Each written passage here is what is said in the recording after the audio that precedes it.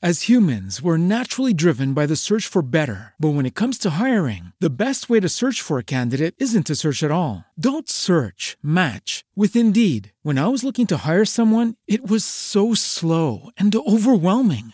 I wish I had used Indeed. If you need to hire, you need Indeed. Indeed is your matching and hiring platform with over 350 million global monthly visitors, according to Indeed data, and a matching engine that helps you find quality candidates fast. Ditch the busy work. Use Indeed for scheduling, screening, and messaging so you can connect with candidates faster. And Indeed doesn't just help you hire faster. 93% of employers agree Indeed delivers the highest quality matches compared to other job sites, according to a recent Indeed survey. And listeners of this show will get a $75 sponsored job credit to get your jobs more visibility at Indeed.com/podcast. That's Indeed.com/podcast. Terms and conditions apply. Today we've got a heartbreaking story of injustice, and this guy's suffering. I've watched all the videos he sent me. Is ongoing. Not only did he get framed once and exonerated, 14 years sentence, exonerated, but in a unique way whereby they don't tell you why they're letting you go. Well, it's obvious why they let him go, because of police corruption, but the police cannot admit they did this corruption. So it's just such a bizarre story with so many twists and turns. And it's heartbreaking as well when you hear what's happened to his parents. So thanks for coming on, Egg. Thank you for having me, Sean. Before we get to your 14-year sentence that you got exonerated for then, firearms and drugs in the house that were planted, do you want to just tell people a bit about your family and Brookwood Cemetery? Yeah, well, we're Turkish Cypriots. We're from what they call today Turkish Republic of Northern Cyprus. So, Dad was exiled from his own country. I'll give you a little bit of background about Dad, Ramadan Hussein Güney.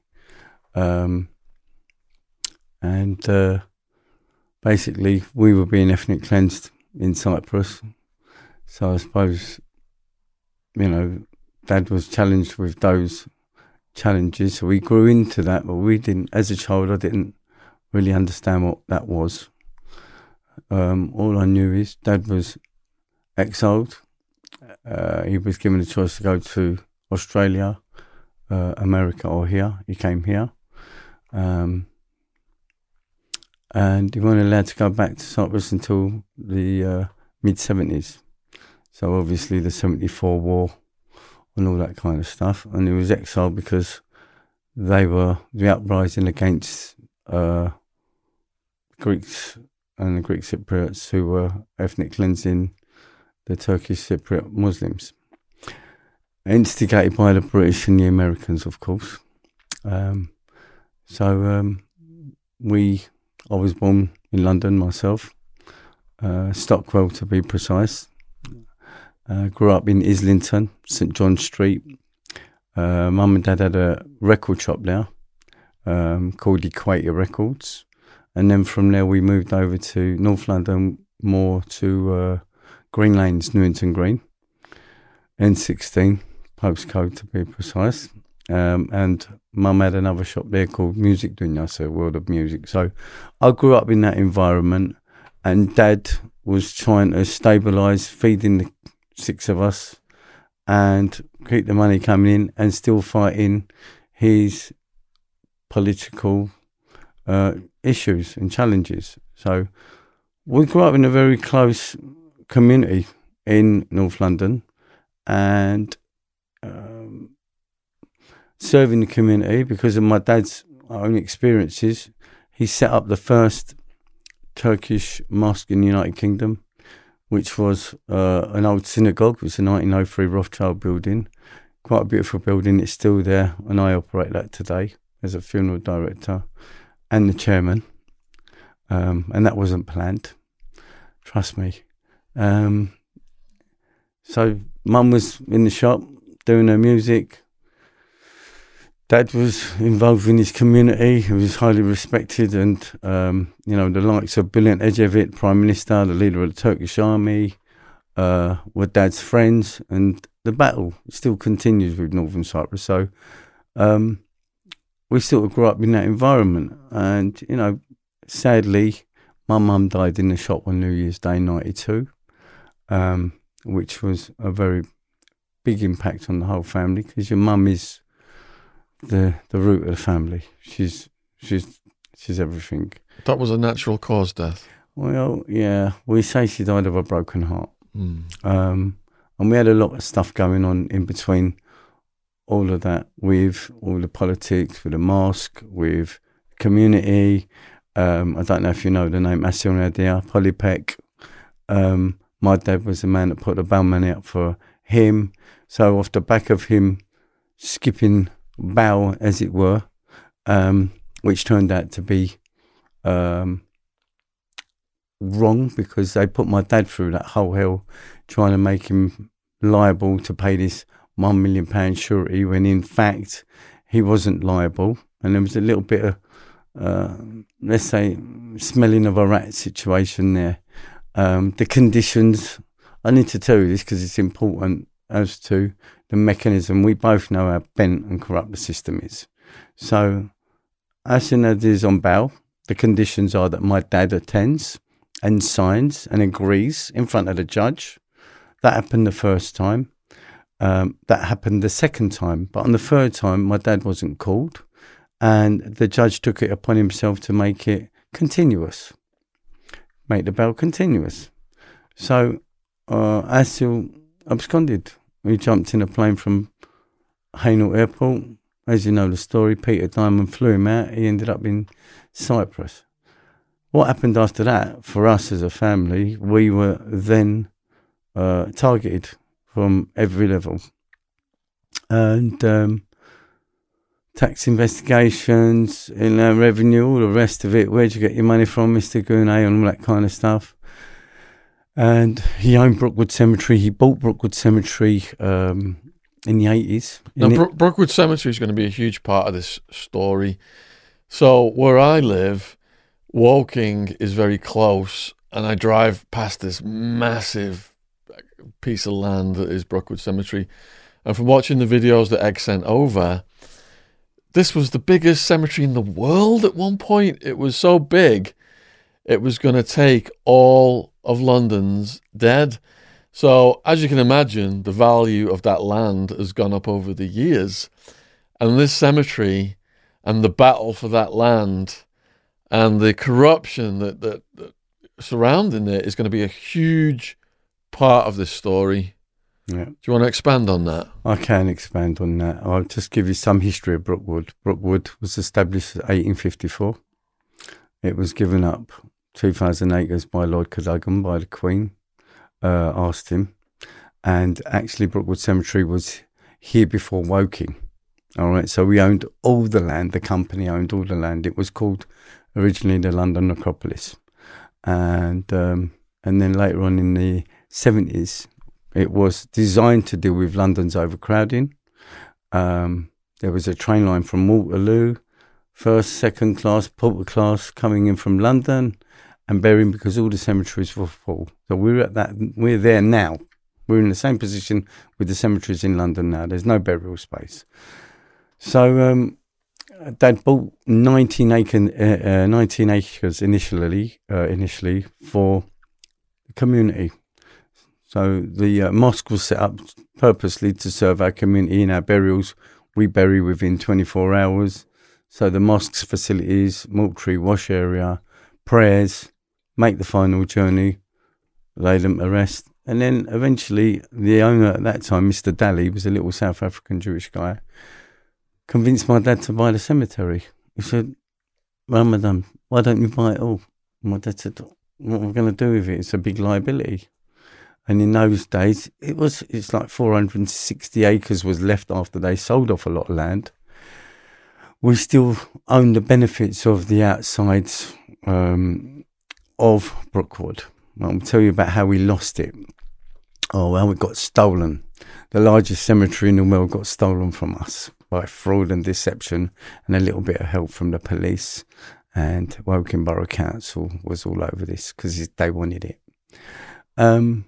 So yeah, he bought it in '83, I think, the rest of it. And he came home one day and he said, I bought a cemetery. I said, why would you do something like that? But looking back, it was a very wise move. It was a beautiful move. We spent over 30 years cleaning it, cutting it back, a massive part of history. And it had been left, it had been derelict, it had been vandalised. They'd been decapitating some of the bodies in the tombs and all that kind of stuff before we got there. So, you know, we spent the best part of our life making that place what it is today. And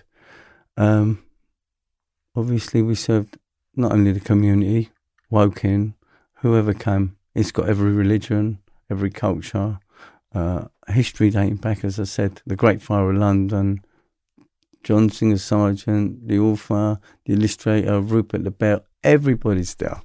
So there's a lot of history and kind of like very sacred for us to be the guardians. And these are our views. You know, when you're responsible for the last journey, it's the most sacred. Nothing comes second to that journey. Nothing. Apart from having a baby. The last journey is sacred.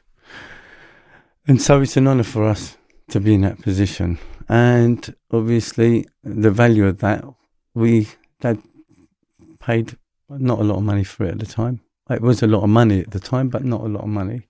However, it grew and grew, and he realised that he didn't just own the cemetery, he owned the roads, the right-of-ways, the schools. It was kind of a bottom of the rainbow, the pot of the rainbow, if you like, the golden pot. So not realising what he'd actually bought, it came with many surprises. So my dad invested it back into Brookwood, roads. We laid 26 miles of tarmac because in those days it was horse and carriage, not cars. So we had to modernise everything that was going on. However, we became the keepers, the guardians of Brookwood. And, you know, it was our home. It was a total commitment. It was a bit of a struggle for me at first because as a kid, I really didn't have a relationship with death. And it was just a no-go area. However, being brought up in it and around it, you start realising, oh, this is quite important. This is, you know, quite serious. Now, I'm a London boy, so I grew up in London. And the programme in London is fast cars, nice hours, loads of money, clubbing, all that kind of stuff. Everything that amounts to nothing at the end. So, you know, I was learning lessons and my dad was trying to teach me and I weren't getting my head around being keen on burying people. It wasn't what I wanted to do in my 20s. And in my own right, I'm a Porsche specialist. First, second, third generation mobile phones. I was one of 3 companies that started the mobile phone back in 85. I've done very well out of that. And, you know, as I said, when my mum passed away on New Year's Day, money didn't have any value. It broke me. In fact, I contemplated suicide. And then something really beautiful happened, something very spiritual happened, which brought me back. And that was a struggle. So, you know, we actually buried our mum in Brookwood, but in a shallow grave with the intentions to send her back to Cyprus, which was her wish. And I'm still fighting to do that now. How long ago was that? 92 she passed. 30 years almost. Yeah, and I had issues with my dad about what are we doing with mum. She hasn't got a memorial. What are we waiting for? Because I didn't get here. Let's put a stone. We own the cemetery. Why can't we put a stone? And he said, we're taking her back. We're taking her back. I said, okay, just put a little stone, Dad. I'm going to build a room till I'm ready, till I get things sorted out in Cyprus, and then going to take her back.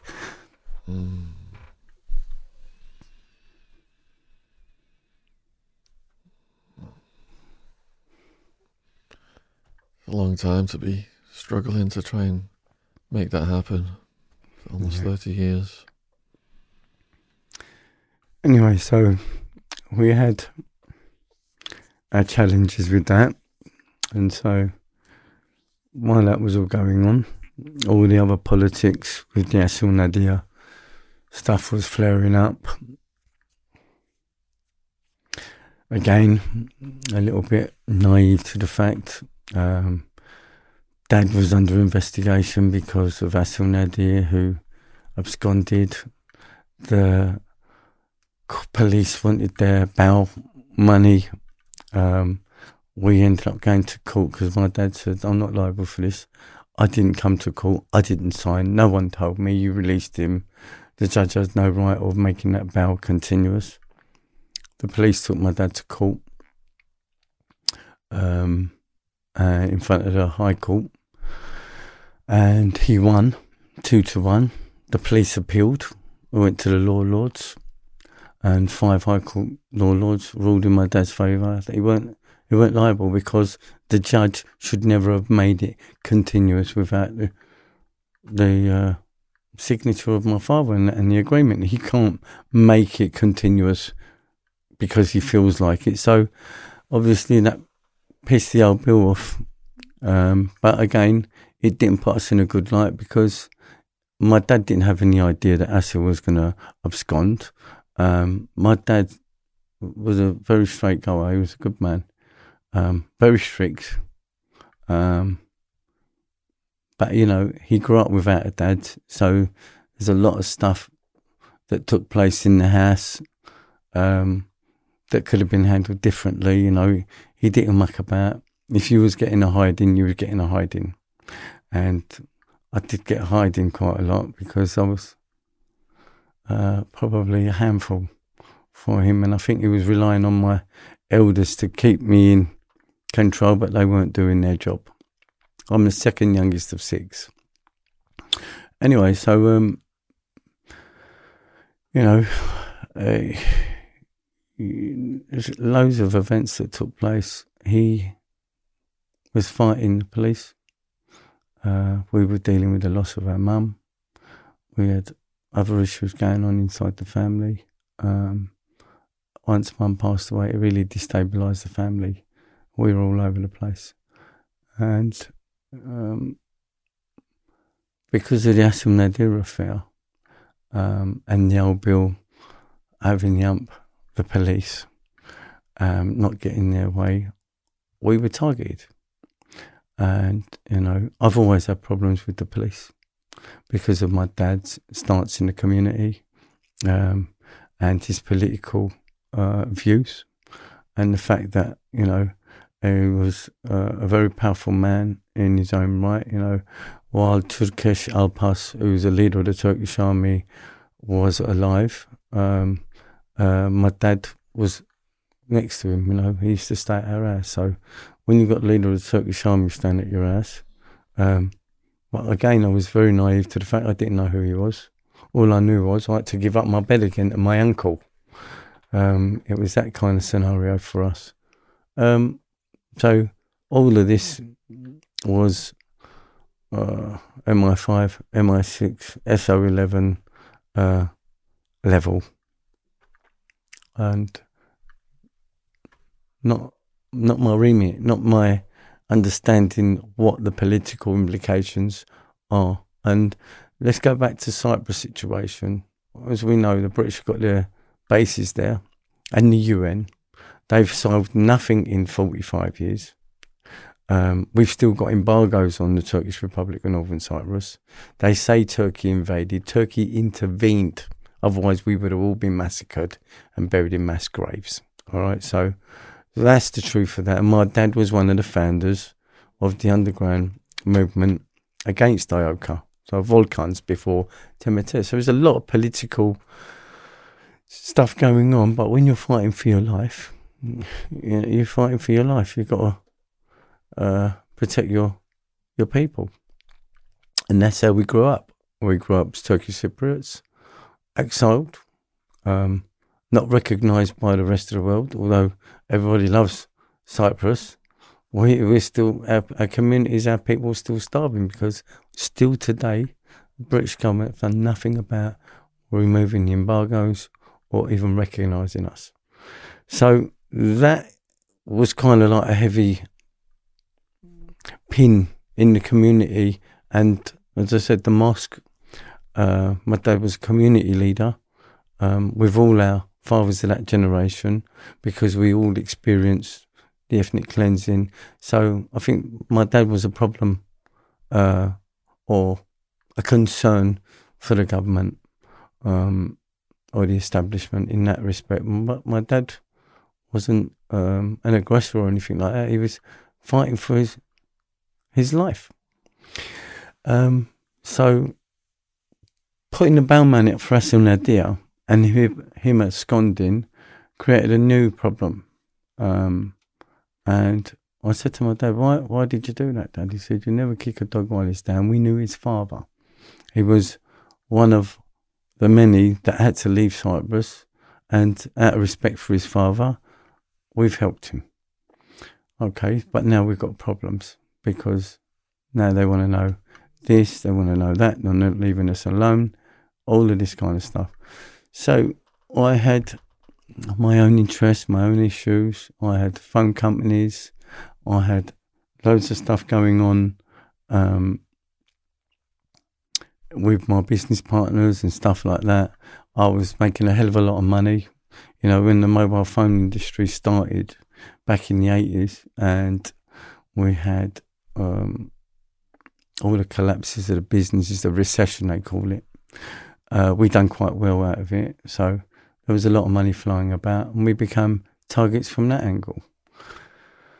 And we helped a lot of people, you know, set up a lot of businesses, set up shops all over London. I've done very well out of it. But getting back to the point, after losing Mum, the money or what we were trying to create and do just lost its flavour. It didn't have anything.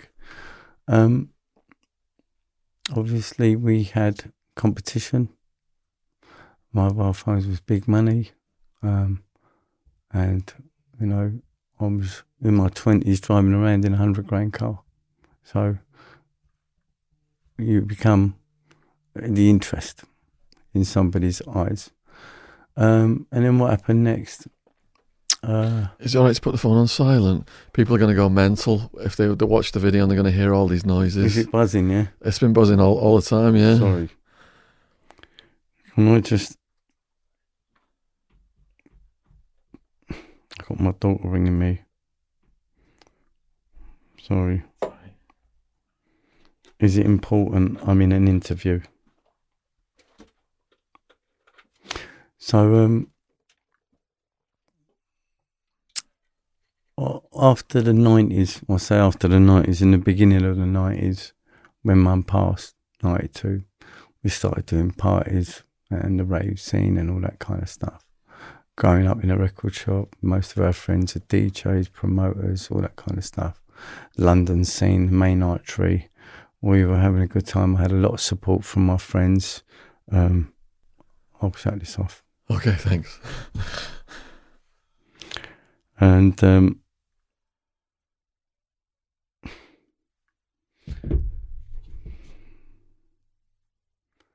sorry.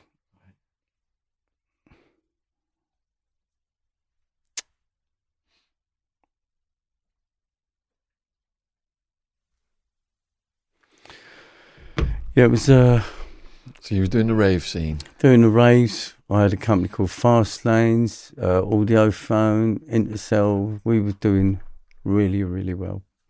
Porsche business. I was Porsche specialist. That was my passion, 911s. Left school, had a bad start, 13. So, you know, I had to move quickly to make money, so I didn't have to worry about counting it. That was my view. But, you know, what happened next? We were growing. We were strong. We were trying to create stuff for the community. We were trying to educate. We were pumping ideas and things back into the community because it's where you live. You know, if the government ain't going to do it, then you got to help the people around you and hopefully they'll help. Anyway, so what happened next? I get arrested. I get set up, actually fitted up.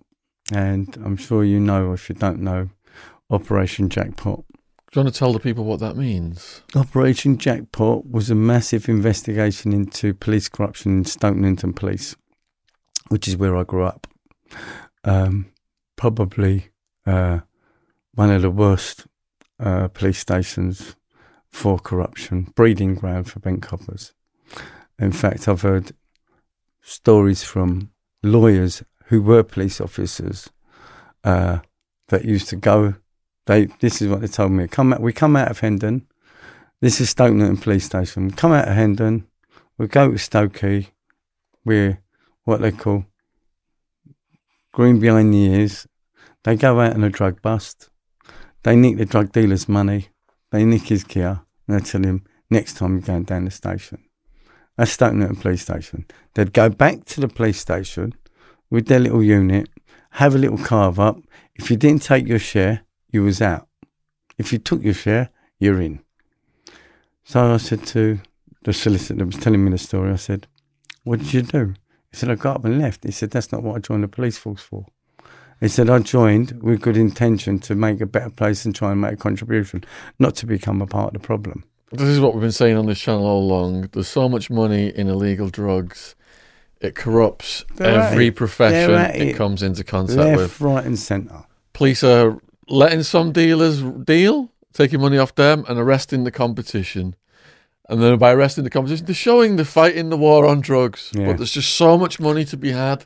It's corrupted so many people. Well, even informers, registered informers, if he is in a little bit of a circle, all right, and this is what Stokey were renowned for, they'll stick their informers into dealers and they'd nick the grass, the informant, and say, look, there's the gear, this is it. The informant would get $4,000 for every kilo that they recovered, and that we split that with the police. So if you got nicked with 10 kilos, they'll be with nick 6, you'll get rewarded for 4, they'll carve that up with you and give you back that 6 to put it back on the street.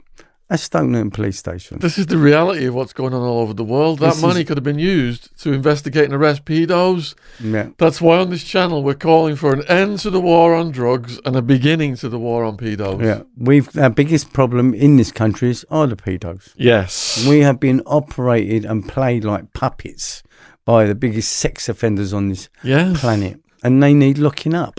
Including Prince Andrew? Well, you know, there's no... Dare I say it, there's no smoke without fire. How many times in the last 4 years have we seen naked boys climbing out of the palace? Have you seen that story? They've got pictures of a naked boy climbing out of the palace trying to run away. So, you know, I'm not making it up. That's something that I've seen in the press. And, you know, the governments, the politicians, the police, they're all going to the same parties. And, you know, if you're in it, you're in it. If you're not in it, not one pedo who's known, gone to prison that I know. They wait for him to die, or they cover it up, or they long it out, so you forget about it. You know, and, you know, we talk about police corruption, but, you know, we've got a problem. We've got a problem. And you've experienced it firsthand. You lost years of your life. So how did that come about? Well, they planted the police, planted 5 kilos of heroin, a gun, 134 rounds of ammunition in my daughter's bedroom. And before you say he's making this up, he did the time and he was exonerated for this. I had my conviction quashed, but not been told why. And I went up on 3 appeals. I got 3 knockbacks, and it was only that the Criminal Case Review Commission referred it back. And on their referrals letter, they said this was the worst case of abuse or process they've ever experienced. Take us through the whole situation the day this happened. The day it happened, I was just moved into my new house. I'm still dealing with my mum's death. We just had my second child. So my oldest daughter, Jade, was 4. My youngest daughter was not even 6 weeks old. And we just bought a house. And I need to tell you about the build-up, but I'll tell you the day. Because it's so interesting how this evolved and how they covered it up. And as I said, when you tell the story, it sounds like you've escaped from a padded cell. I know we were in one, but it's a different kind of padding. So Jade was 4. Suhaila, my youngest, was not even a few months old, maybe 6 weeks, 2 months. She had a reflux problem. So we weren't getting much sleep, and we were in and out of hospital. As humans, we're naturally driven by the search for better. But when it comes to hiring, the best way to search for a candidate isn't to search at all. Don't search, match with Indeed. When I was looking to hire someone, it was so slow and overwhelming. I wish I had used Indeed. If you need to hire, you need Indeed. Indeed is your matching and hiring platform with over 350 million global monthly visitors, according to Indeed data, and a matching engine that helps you find quality candidates fast. Ditch the busy work. Use Indeed for scheduling, screening, and messaging so you can connect with candidates faster. And Indeed doesn't just help you hire faster. 93% of employers agree Indeed delivers the highest quality matches compared to other job sites, according to a recent Indeed survey. And listeners of this show will get a $75 sponsored job credit to get your jobs more visibility at Indeed.com/podcast. That's Indeed.com/podcast. Terms and conditions apply. She weren't holding her food down. She's a little baby. So, Great Ormond Street, all over the place. Anyway, what happens? I'm having work done on the house. We're having a kitchen fitted by Mobin Kitchens. I have to tell you this because this is how they come in. All right. Beware. Make sure he is the gas man. All right. So we were dealing with the building work. I was going to the businesses, the shops. I was running some of my dad's affairs, and everything was going on. A few issues with a couple of ex-partners in a phone game. Anyway, so the police turn up. They go straight to the bedroom. So when you say they turn up, did they knock on the door? They just come in? It was open. The door was open because I was getting ready to leave. The builders were coming in, and yeah. Did they say anything? Did you try and stop them? Did you say, "Where's the warrant?" or anything? I said, "What's going on? What's going on? We got a warrant to search premises for guns and drugs." I said, "Coming in," but I said, "You need to contact Robert Scully and Mr. Johnson, Scotland Yard, and I need to catch up with this because there was ongoing issues with ex-partners and Dad and all the other stuff."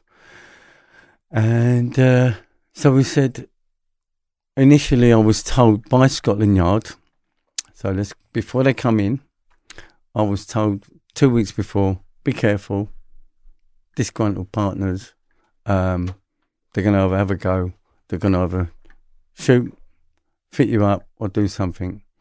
I said, all right, okay, as you do. But we want to speak to your dad. So it was a way that they were trying to get into my dad, all right, being who he was in the community. And so we had all that going on. So we were told something was going to happen. But we were told and we thought it was going to happen at the business. So we were ready at the business. So what happens, the police turn up. And we say, and they say, we've got a warrant.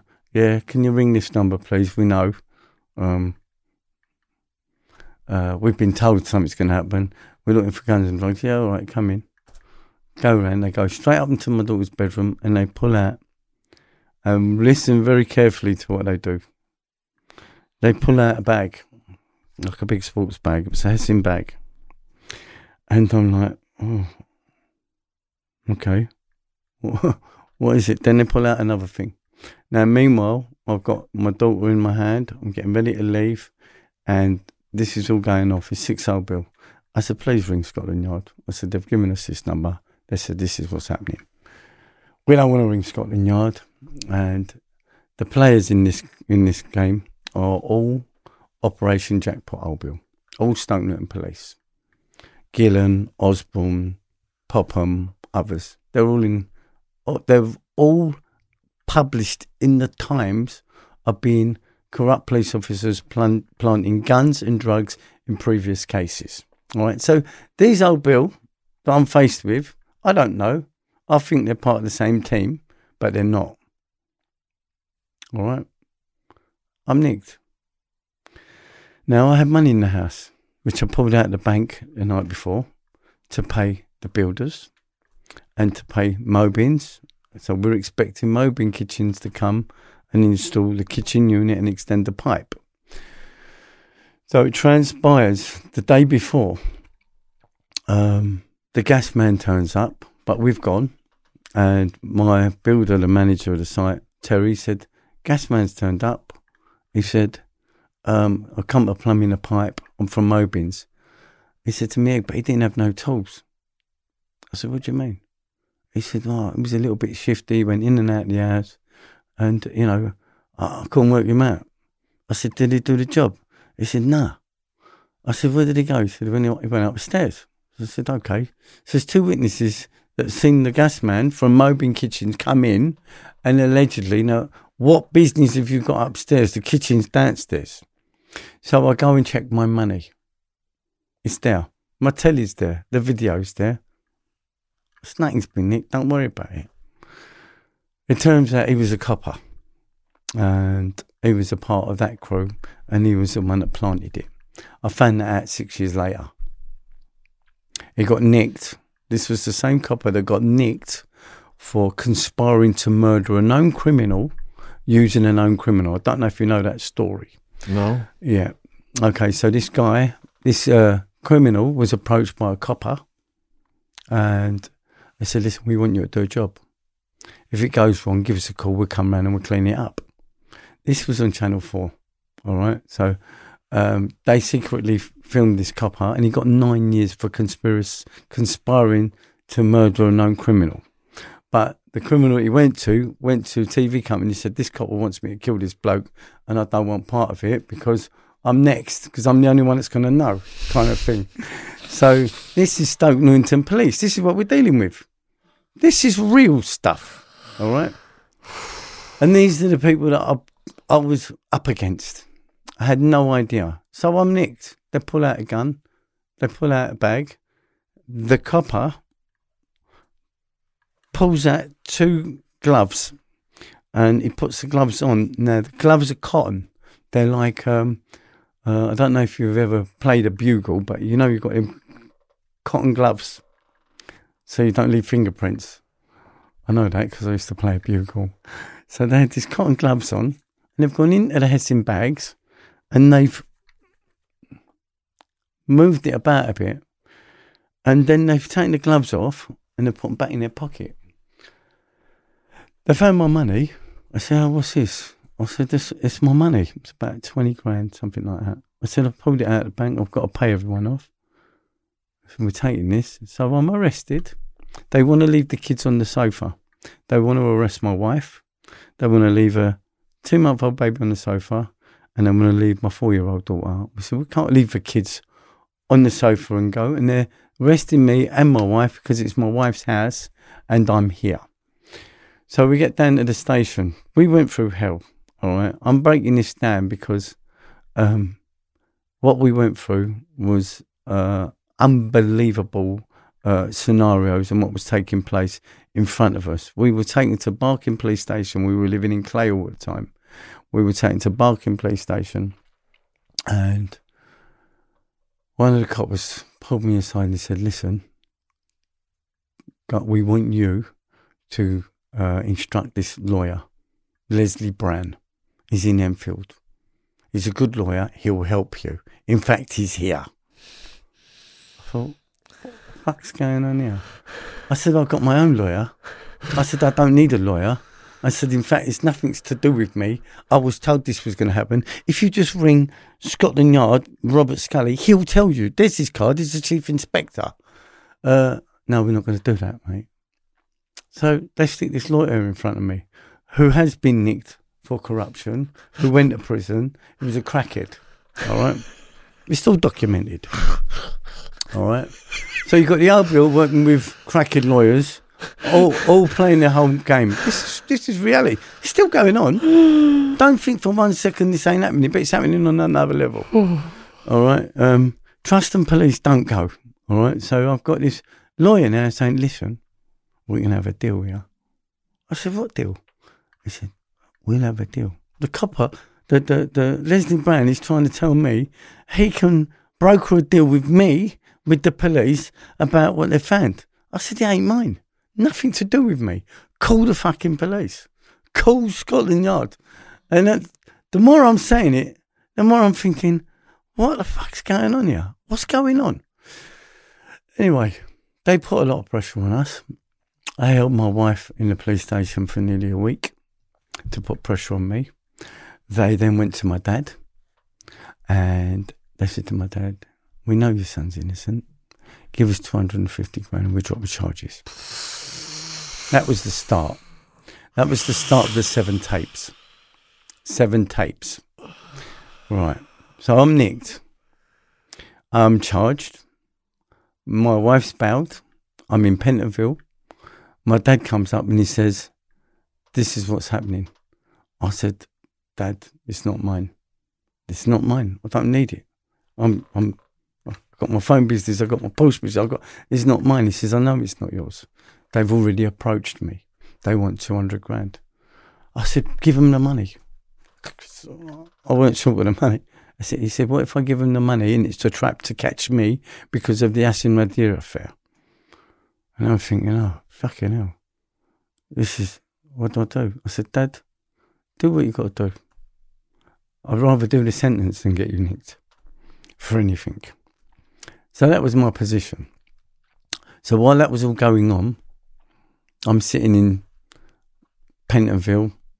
Dave, in a week, I've been made high category A prisoner. Maximum security. Yeah, maximum security. And they said, come and get your kit. We're making you a Cat A. I said, what's a Cat A? Well, I soon found out what Cat A was. Anyway, while that's all going on, they're applying pressure on me, on my family, on my dad. Dad, do what you got to do. So my dad then rings up CIB, the police, and says he's being blackmailed. Can you come down? And this is what's going on. So CIB turn up, and I've got all their names, I've got everything there, it's all documented anyway. CIB turn up, and they install a recording device in my dad's office. And they start tracing the calls. And we've got 7 tapes with the police on it. Mr. Gune, it's us. This is what we want. We'll tell you who it is. We'll tell you how they've done it. We know your son's innocent. We know he's been set up. Tape 1. Mr. Gune, we don't want this much money. We want this much money. We're a different group. It turned out there was about 3-4 different groups trying to blackmail my dad for money from the same unit. Okay? All police. All police. And they traced the calls back to Scotland Yard. And the voice on them tapes were matched with my interview tape of being one of the same coppers. Gillen, Osborne, Popham, Operation Jackpot. And I said, all we've got to do is play these tapes in court and I'm out of here.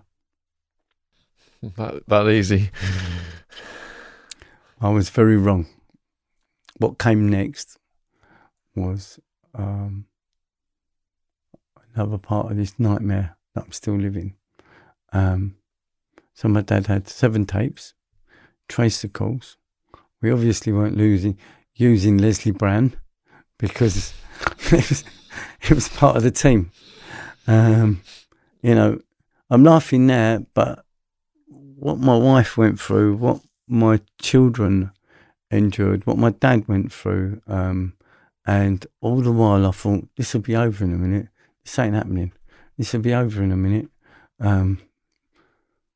Pentonville, Brixton, this will be over in a minute. Brixton, Idan, this will be over in a minute. Winchester, from Winchester back to Idan, this will be over in a minute. Swaleside, from Swaleside, Elmley, back to Idan. It was a nightmare. It was a nightmare. It wasn't weeks anymore. It wasn't months. It was seasons. It was years. You know, going back to the appeal court, going up, going with the tapes, saying these are the police. Go to court. I went to court for these charges. And this is how well they got it all summed up. So, I'm in court, thinking I'm going to be able to mention the tapes, the police, actually an inmate in prison. God, I forgot his name. Gentleman, Ray. Bit of a face. He said, I've heard you're having a little bit of problem. But he looked like a copper to me. I said, here we go. Yeah, go on. He goes to me, are they out of Stone Newton? I said, yeah. He said, have you been nicked for guns and drugs? And I just said, listen, mate, you're a fucking copper, leave me alone. He said, no, listen, I've got something to give you. And he gave me an article of 5 court cases that were heard in the appeal courts of these police officers in my case, okay, public knowledge, printed. Officers in these cases have planted guns and drugs in previous cases can never be relied upon as a witness of truth in any court in any land. This was the High Court rulings in these cases. The same police officers. So I'm going to court. So I'm thinking, I've got to just show this, Your Honour. Just show this. These coppers are lying. I started off with 12 jurors and I ended up with 3 of them getting up and leaving, saying we don't want a part of this. We don't want nothing to do with this. Did they say why? Well, I was in custody, so the BBC was there, and Michael Gillard and a couple of other journalists were following it, and I said, what's going on? Anyway, the most peculiar thing happens in the court. They come back. I'm fighting to disclose this evidence, and the judge saying, under the PII ruling, you can't disclose this. It's not in the public interest. I said, what are you talking about? This is in the public domain already. It's already out there. You're not allowed to say it. Well, I'm not allowed to say that these coppers in this court have done this before. I'm not allowed to mention it. So they rolled us over with this. I can't even think of his name anymore. Michael Howard brought in the ruling in 94, PII ruling, non-disclosure, under that blanket, under that certificate. Anyone can set you up, and they haven't got to disclose power to do anything. All right? And that's what they've been doing. They've been making rules and regulations and making laws without you even knowing it's being passed and not even asking the people and bringing it, tied us up in so many knots. So this is the trial now. I can't say anything. I'm a Turk. I must be guilty. I drive a Porsche. I live in North London. This is. That's what they've done to me.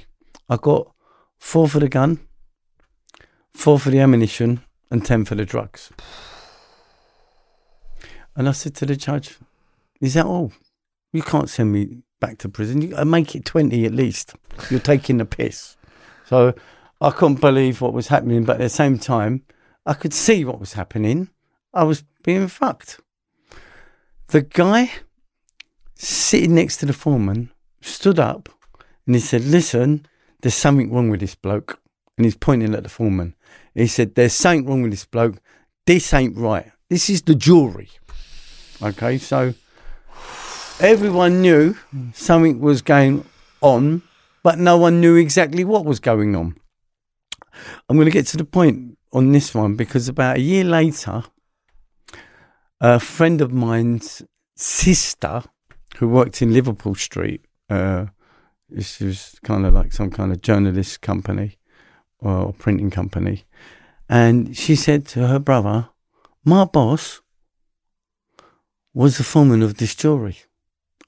it's your mate, Egg. And he told me that he was having lunchtime drinks with the police, and the police told him to find him guilty, he's going to get off. And that's what's happened. All right, so I'll find that out later. So I asked her to make a statement. Can you make a statement? She said, I'm scared. If they can do that to you, what are they going to do to my family? So I went through knowing that it weren't mine, knowing that my dad was being blackmailed or trying to be blackmailed to try and set him up. I'm in prison year after year, visit after visit, my wife, every visit, kids being searched, all of the stuff. And you got to remember, in 95, I wasn't in a good place. I was still dealing with a loss. Of my mum. I was in a bad place. And thankfully, my friends and some members of my family, they're the reason why I'm still here. Only love has kept me going. And I went through hell worrying about my wife. My wife was approached early hours in the morning. They're trying to put frighteners on her. My dad with the tapes, the police. We weren't allowed to disclose the tapes. Then we were told there's an internal investigation going on, CIB 1. Then we were complaining about they're not doing their job. Why aren't you doing your job? This is police corruption. This is the tapes. This is what's going on. CIB 2 was formulated. CIB 2 is Criminal Investigation Bureau. Same place, Scotland Yard, investigating CIB 1. Then I had CIB 3. Chris Jarrett, I think his name was. Mr. Gounod, now I'm getting these visits in prison. We want to investigate your allegation, your complaint. Well, I said, what happened to CIB 1 and CIB 2? Who are you lot? We're CIB 3, we're the Grove Squad. Oh, all right. So now I'm getting a little bit cynical.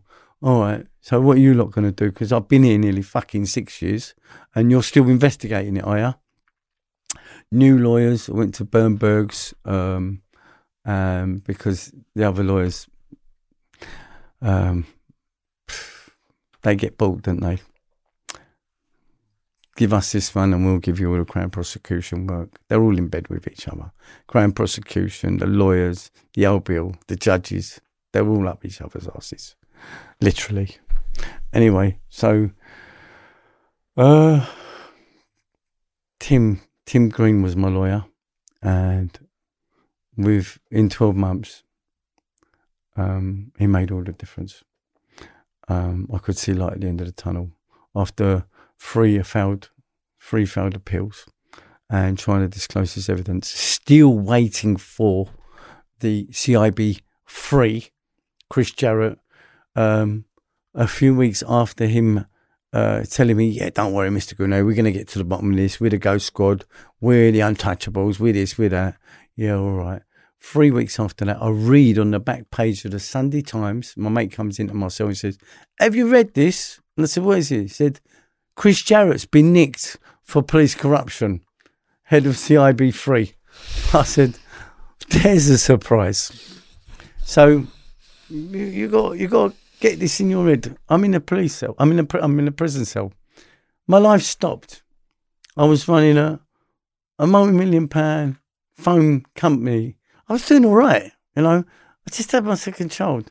I was 30 years old. I didn't have any issues. I was grieving. I had stuff going on with my dad I was trying to hold together. Personal problems with a couple of members of my family. And my own issues and demons and everything that was going off. It just wasn't stacking up the way it should because it was something darker going on. And I'm going to appeal courts. Yeah, we disclose, we do this, we do that. Not even getting past the first judge. Appealing until I've now been transferred. I'm at the end of this. I am now going to Downview, which is from a cat to a B cat to a C, which felt like freedom. Because you're banged up 23 hours a day with a red light on. You can't go anywhere without a screw. All right, a screw's a prison officer, for those that don't know. I was on closed visits for many years. I was forced to be strip searched and squat over a mirror so they could look up my arse to see if I'd plugged anything before I went out on my closed visit. And if you know what a closed visit is, it's behind the glass. There's no contact. And then coming off the visit and being strip searched again, knowing that there's been no contact, okay? Being just humiliated. I got to a point where I was... You go mad, don't you?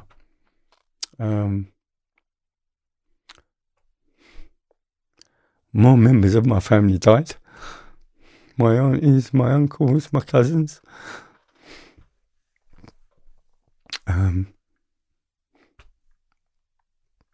Who's next? I was going through hell. They would keep moving me in the prison cell every 3 days from one cell to another. Strip search the cell as they do, looking for stuff. So you play the game, don't you? But you know when they're coming. So I started stripping the cell myself, ripping it apart, turning it upside down. And the screws come in and say, "What are you doing?" I said, "I'm searching the cell." "So what are you searching for?" I said, "I don't know, but every time you lot come in, you're looking for something."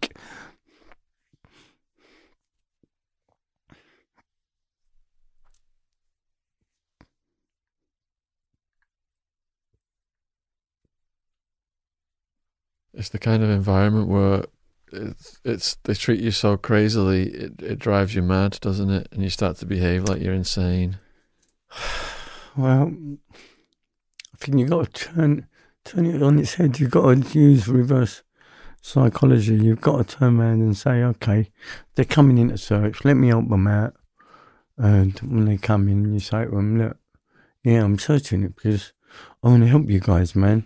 If there's something in here, I want to help. I said, we've got more prison officers coming in here and searching my cell than I did when I had fucking 5 key and a gun plotted up in my ass by the old bill. So let's get to the bottom of it. And it does drive you crazy. You got to worry about your kids. You got to worry about your wife. You got to worry about your dad. You got to worry, and you can't do nothing because your life only exists of that 8x12. And if you think anything out of that room, you're in trouble. And you saw some people get seriously assaulted. Man, so you can lose your face. Safety. You lose your face for a £2 phone card. You know, in the prison environment, you know, people will say to me, "What was it like?" And I say, "Well, I weren't doing ballet. You know, I weren't doing ballet classes, and wherever you land, you're in a environment where everyone's doing double figures. So anything over 10 years, and you know, 27 years, 30 years, 40 years, lifers, and you know, you think, oh, I've only got 14. Shut up. You know, you try and help yourself with it. You might be standing there cooking your dinner, because in open nicks you can cook your dinner. There'll be a pot of hot oil on the stove, and it'll be there for a long time. And then all of a sudden you'll see another geezer come in, grab the oil, chuck it in the geezer's face standing next to you. You watch his face melt and his ears just fucking screams that don't leave you. Fights every day, stabbed in the neck a few times with pencils. You have to wear GQ, FHM and all your magazines. You have to wrap them around you so you've got half a chance. You see toilet seats going into people's heads, riots kicking off. You know, it's not a nice environment for anybody, you know, and the worst thing is being in for so long, you watch the pattern of the prison service system change.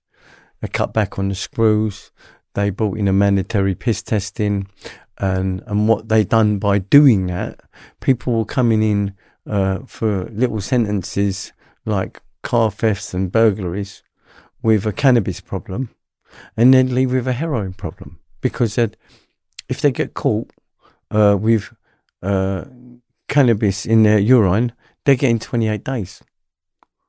Or they're losing time. So they're coming in for 6 weeks and end up doing 6 months because they've got cannabinoids in their urine. But if you smoke heroin, it only stays in your system for 2 days. So everyone's gone from smoking weed to smoking heroin. And that makes you more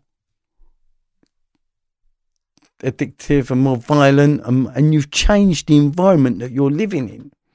All right, because you've brought in piss testing and you've put everyone that don't want to lose any more time on fucking smack. So I said to the president, I said to the governor, I said, look, I'm not being funny here, but why don't you just let these people smoke weed? You'd have a much better environment. I said, unless you've got a parcel of heroin you're trying to get rid of, you've got a good marketplace. That didn't go down too well. That got me shipped out. But that was the problem. You know, this was what we were challenged with on a daily basis. You're having a visit and it's kicking off on a visit. Trust me, it's not a nice environment for anybody. You know, people say, oh, you're soft on prisons. You're soft on paedophiles. You're soft on sex offenders, right? You are penalising people that are trying to feed their kids, but you're not penalising people that are raping kids. So it don't make sense. There ain't no justice. In this country, it's completely out of balance. And, you know, it goes totally against, you can't condemn a man for trying to feed himself. You know, a hungry man is a dangerous man. And if he's got nothing to do or he's got no hope, you know, you only got to look at the streets. We've got homelessness all over the place. And these people only need feeding.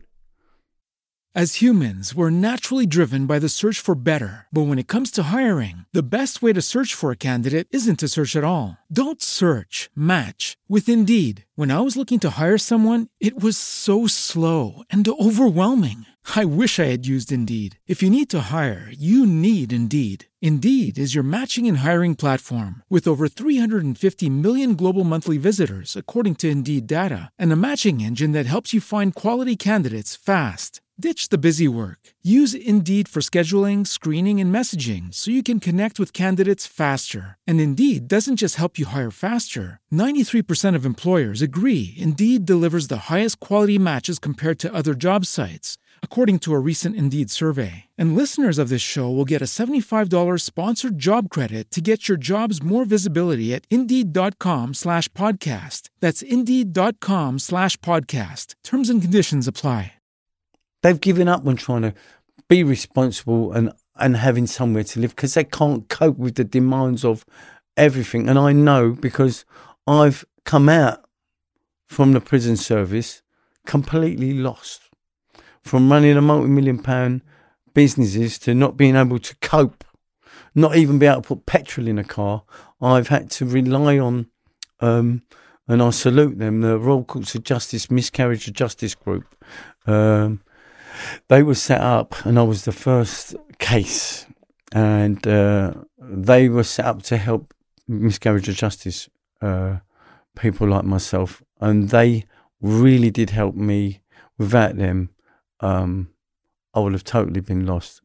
And I still depend on them today. They still help me with stuff because there's a lot of stuff that I can't do, and there's a lot of stuff that I can do. And there's a lot of stuff that affects me on a daily basis. So as long as I'm in a place where I can be love, and serve my community in that most sacred time, that helps me as well as it helps the families in its way. So yeah, that was some of the prison stuff. Eventually, after going into Spring Hill and getting a letter from the Criminal Case Review Commission, we've done CIB1, CIB2, CIB3. They've set up now a new group called Internal Affairs. And they want to interview me about my complaint against police corruption. And by this time, I'm nearly out.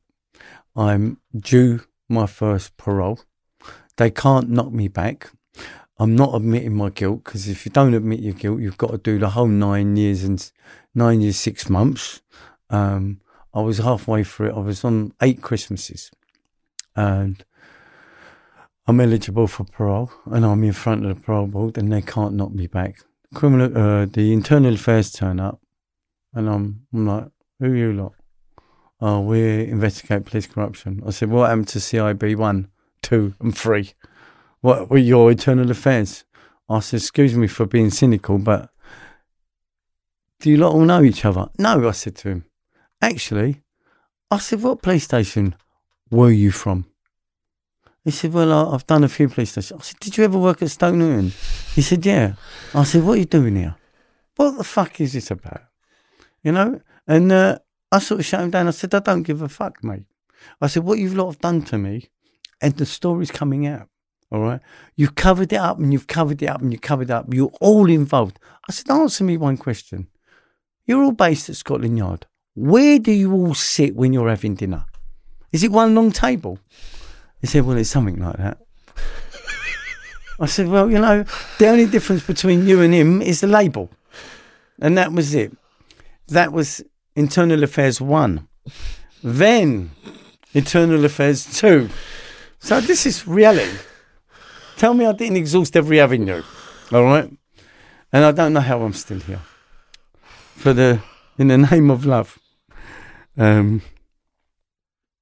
CIB 1, 2, 3, Internal Affairs 1 and 2, amounted to fuck all. Excuse my language. I'll tell you what happened. I go up to the appeal court, after waiting years and years and years and years and years, and hoping it'll be over in a minute, it'll be over in a minute, it'll be over in a minute, it'll be over in a minute. I get to court. I'm on licence. So I'm out. But I'm on licence. And I'm in front of the High Court judge. And they say, we accept your appeal. We're questioning your conviction, but we're not telling you why. Thank you. No, not even a thank you. Bang. And they got up and left. And I went, what the fuck was that all about? What? Why aren't they telling me why? I know why. I didn't want to make it public knowledge, because the amount of cases that these police officers were involved in, it would have brought down the whole judicial system. All right? Because it was so networked very cleverly. These police are mafia. They are gangsters. And you can't fight them and win. Don't think you can. You just got to start out of harm's way, or the system has to change. But when you've got old Bill, who mates, you know, the Morgan case, there was an ex-copper who got an axe in his head over in South London. There's many cases. Why did he get an axe in his head? I think he was going to be a whistleblower. He became a private investigator, and he was an ex-copper, become a private investigator, and it's in the book Untouchables by Michael Gillard and Laurie Flynn, Dirty Cops, Bench Justice, Racism in Scotland Yard. You should read that book. And it tells, it's a very current, still today, they tried to ban the book. Very powerful, very truthful, very factual. In fact, Michael Gillard helped me, and Laurie Flynn helped me put the pieces together in my own case, because I couldn't work out what was going on, with who, where. All I knew is I was fighting the Met, I was fighting the judicial system. I didn't trust anything. I couldn't, because I was on a, you're going up to the appeal court in a minute, you're going up, you're getting, I was being mucked around, I was isolated, I had red lights, worried noises going on in my head from the cells. I was traumatised on every level. And that's what it does to you. It totally destroys your soul, or it makes you. Anyway, so I go to court, question my conviction. 2 weeks later, Internal Affairs 2 contact me. We want a meeting. We want to follow up your complaint against police corruption. I said, we'll make an appointment with my lawyers, Tim Green, Bernbergs, Gareth Pearce in Camden, and we'll meet you there. So I was given a briefcase with a camera in it, and I've gone to the. Didn't tell my lawyers, obviously. This was given to me by a journalist. I've got the video footage. I'm happy to share that with you, and the tapes, and the CDs, everything. So I've ran this case at the table, just like you have, right? But no one knows there's a camera in it. My brother, my dad, my wife, my solicitor and his assistant, and these two old people come in, and this is what they tell me. We knew you was innocent, Mr. Gounet, but we couldn't intervene because it was in the middle of a police corruption investigation.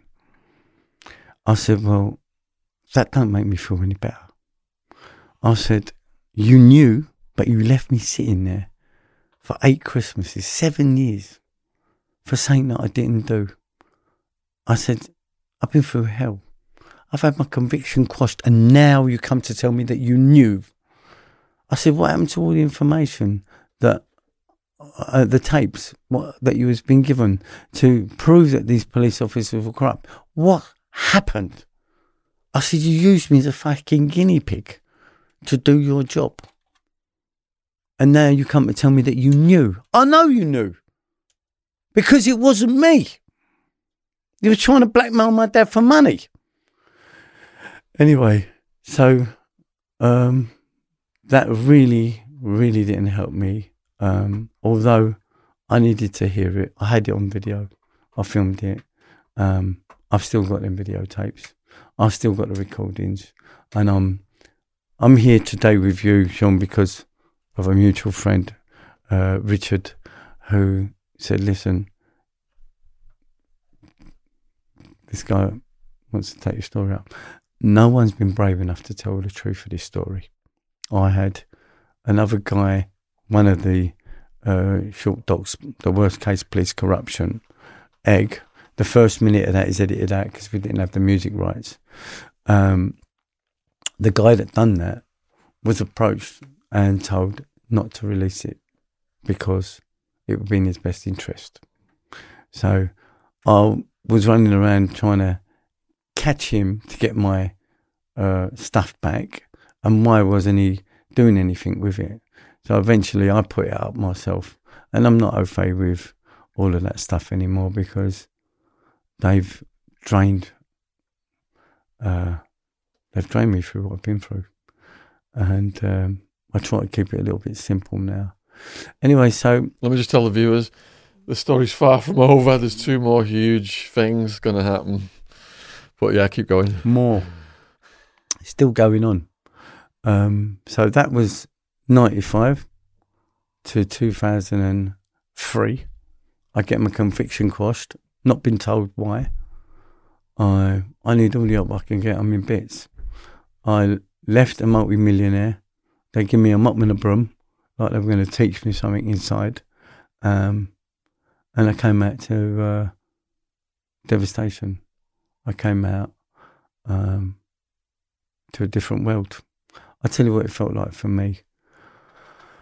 There's a scene in Planet of the Apes, I don't know if you remember the film Planet of the Apes, where the Statue of Liberty is just sticking out the ground. And then there's this dust ball just being blown across. It felt like that for me. I come out and I found myself helpless. I couldn't help myself. I couldn't function.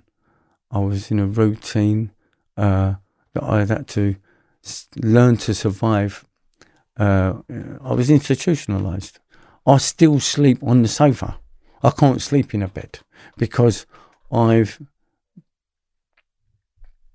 still institutionalised. I know I am. I've still got problems that I'm dealing with. And I've been out a long time, but I'm still...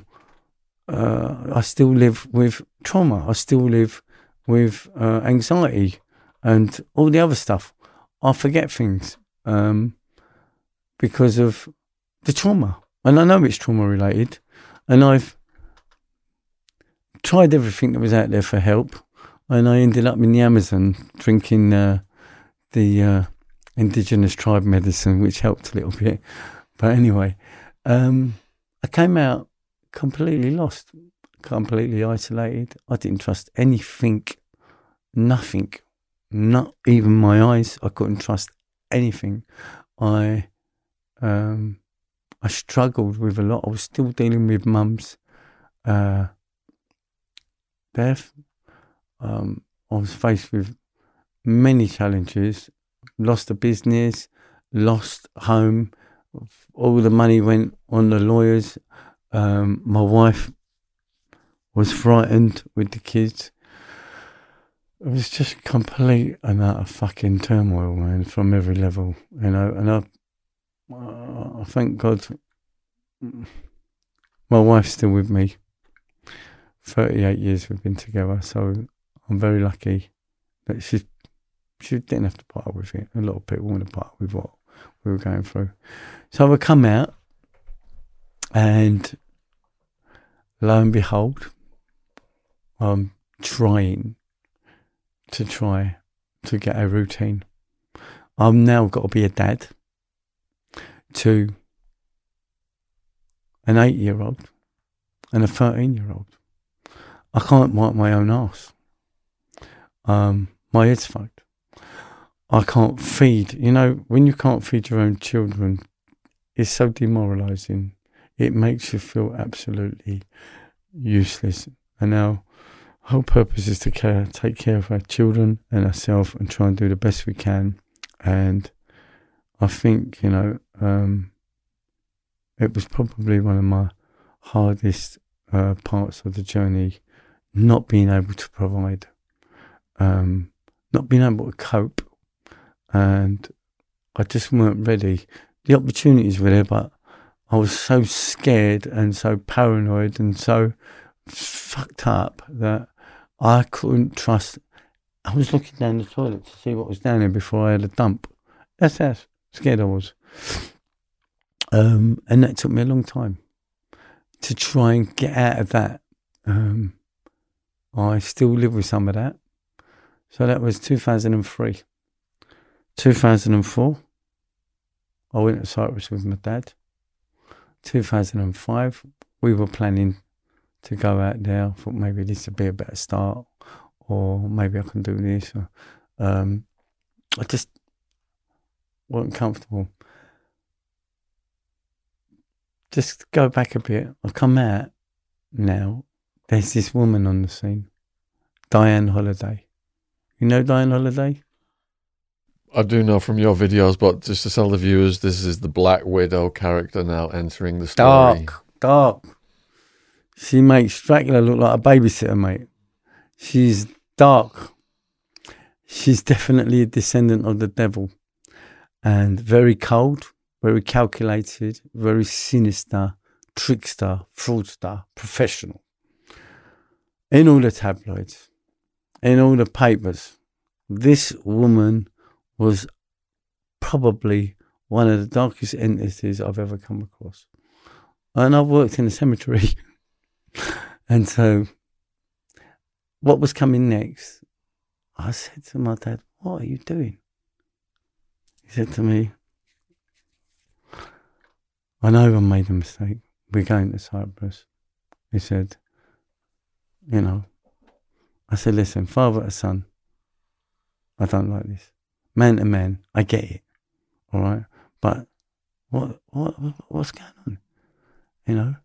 And by the time I come out of prison, let me just tell you who Diane Holiday is. So when Princess Diana and Dodi Fayed died,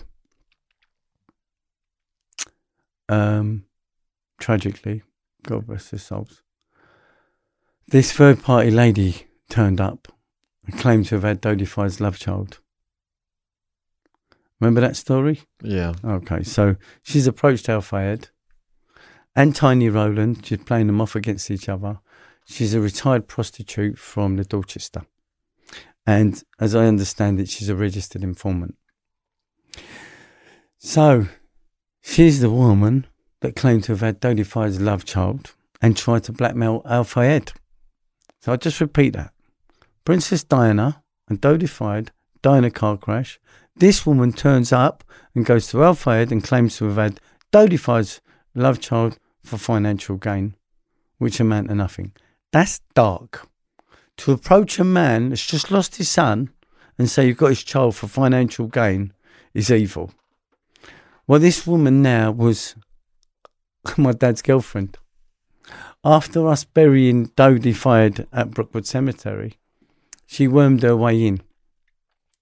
And the truth of the story is, she actually slept with my dad's cousin thinking it was my dad, because his name was Ramadan. And then she slept with my brother.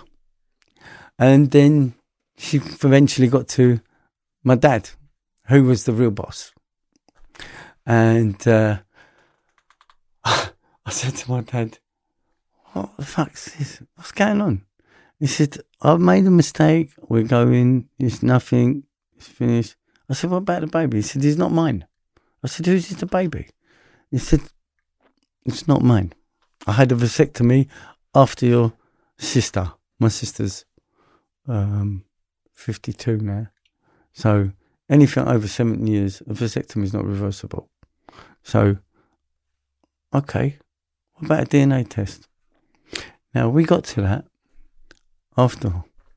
Now, 2003, 4, 5, 2006, my dad was murdered in Cyprus. And it just took me somewhere else. It took me to another place. Do you want to just take us through what happened? Yeah. I got a phone call. Just before he'd gone to Cyprus, I took him to St Bartholomew's. So I was very close to my dad. And I know he felt guilty because he felt responsible for me being a part of being fitted up because of the Asir Nadia. But it was an amalgamation of my ex-partners, Harry Ramis and Andy Dimitru, who are in the book, who paid the old bill. And the old bill took advantage of that to set me up. They set me up. Off the back of that, they sold the idea to Roy Ram, who was conflicted because he'd come and give evidence at court, and these other two police officers come and gave evidence at court, and these were telling the truth, these were lying, and it all come out in the wash that the old bill were all bent, except for the ones that actually told us, look, we come to court and give evidence. So it was so much corruption, it went all the way up to the top. Okay, there was so many big guns in this operation. I was just caught in the middle of this stuff that I'd had nothing to do with. You know, this ain't my bag. You know, what the fuck is this all going on? And I found myself being targeted left, right, and centre, and having to deal with Dad's murder. We get a phone call, quick, Dad's died. Get out of here. So I fly out to Cyprus and I look at my dad and he's blue. He's blue. He's a blue. I can't even see another blue in here. He was like a slaughtered. His tongue was hanging out like, it was fucking horrific. And I said, we need an autopsy. He's been murdered. This ain't a heart attack. I've seen enough bodies to realise what a heart attack is. And they got the hump with us. They said, you got to bury him, because we bury traditionally within 24 hours. You got to bury him. I said, we're taking him back to England. And they said, then you have to have him embalmed. You have to wait for a pathologist to come. We don't have the facilities in northern Cyprus. We have to bring one from Turkey. I said, well, we'll wait. We'll wait. So we waited a few days. By that time, when they come, it took eight of us to pick him up out of the fridge. So I'm in the mortuary now in Lefkosha, Nicosia, and I'm putting him on the table. And the coppers are saying, if you don't believe he died in natural causes, you stand there and watch. And they made me watch them cut the top of my dad's head off. Jesus All right, Christ. Take some of his brain. They put me through that.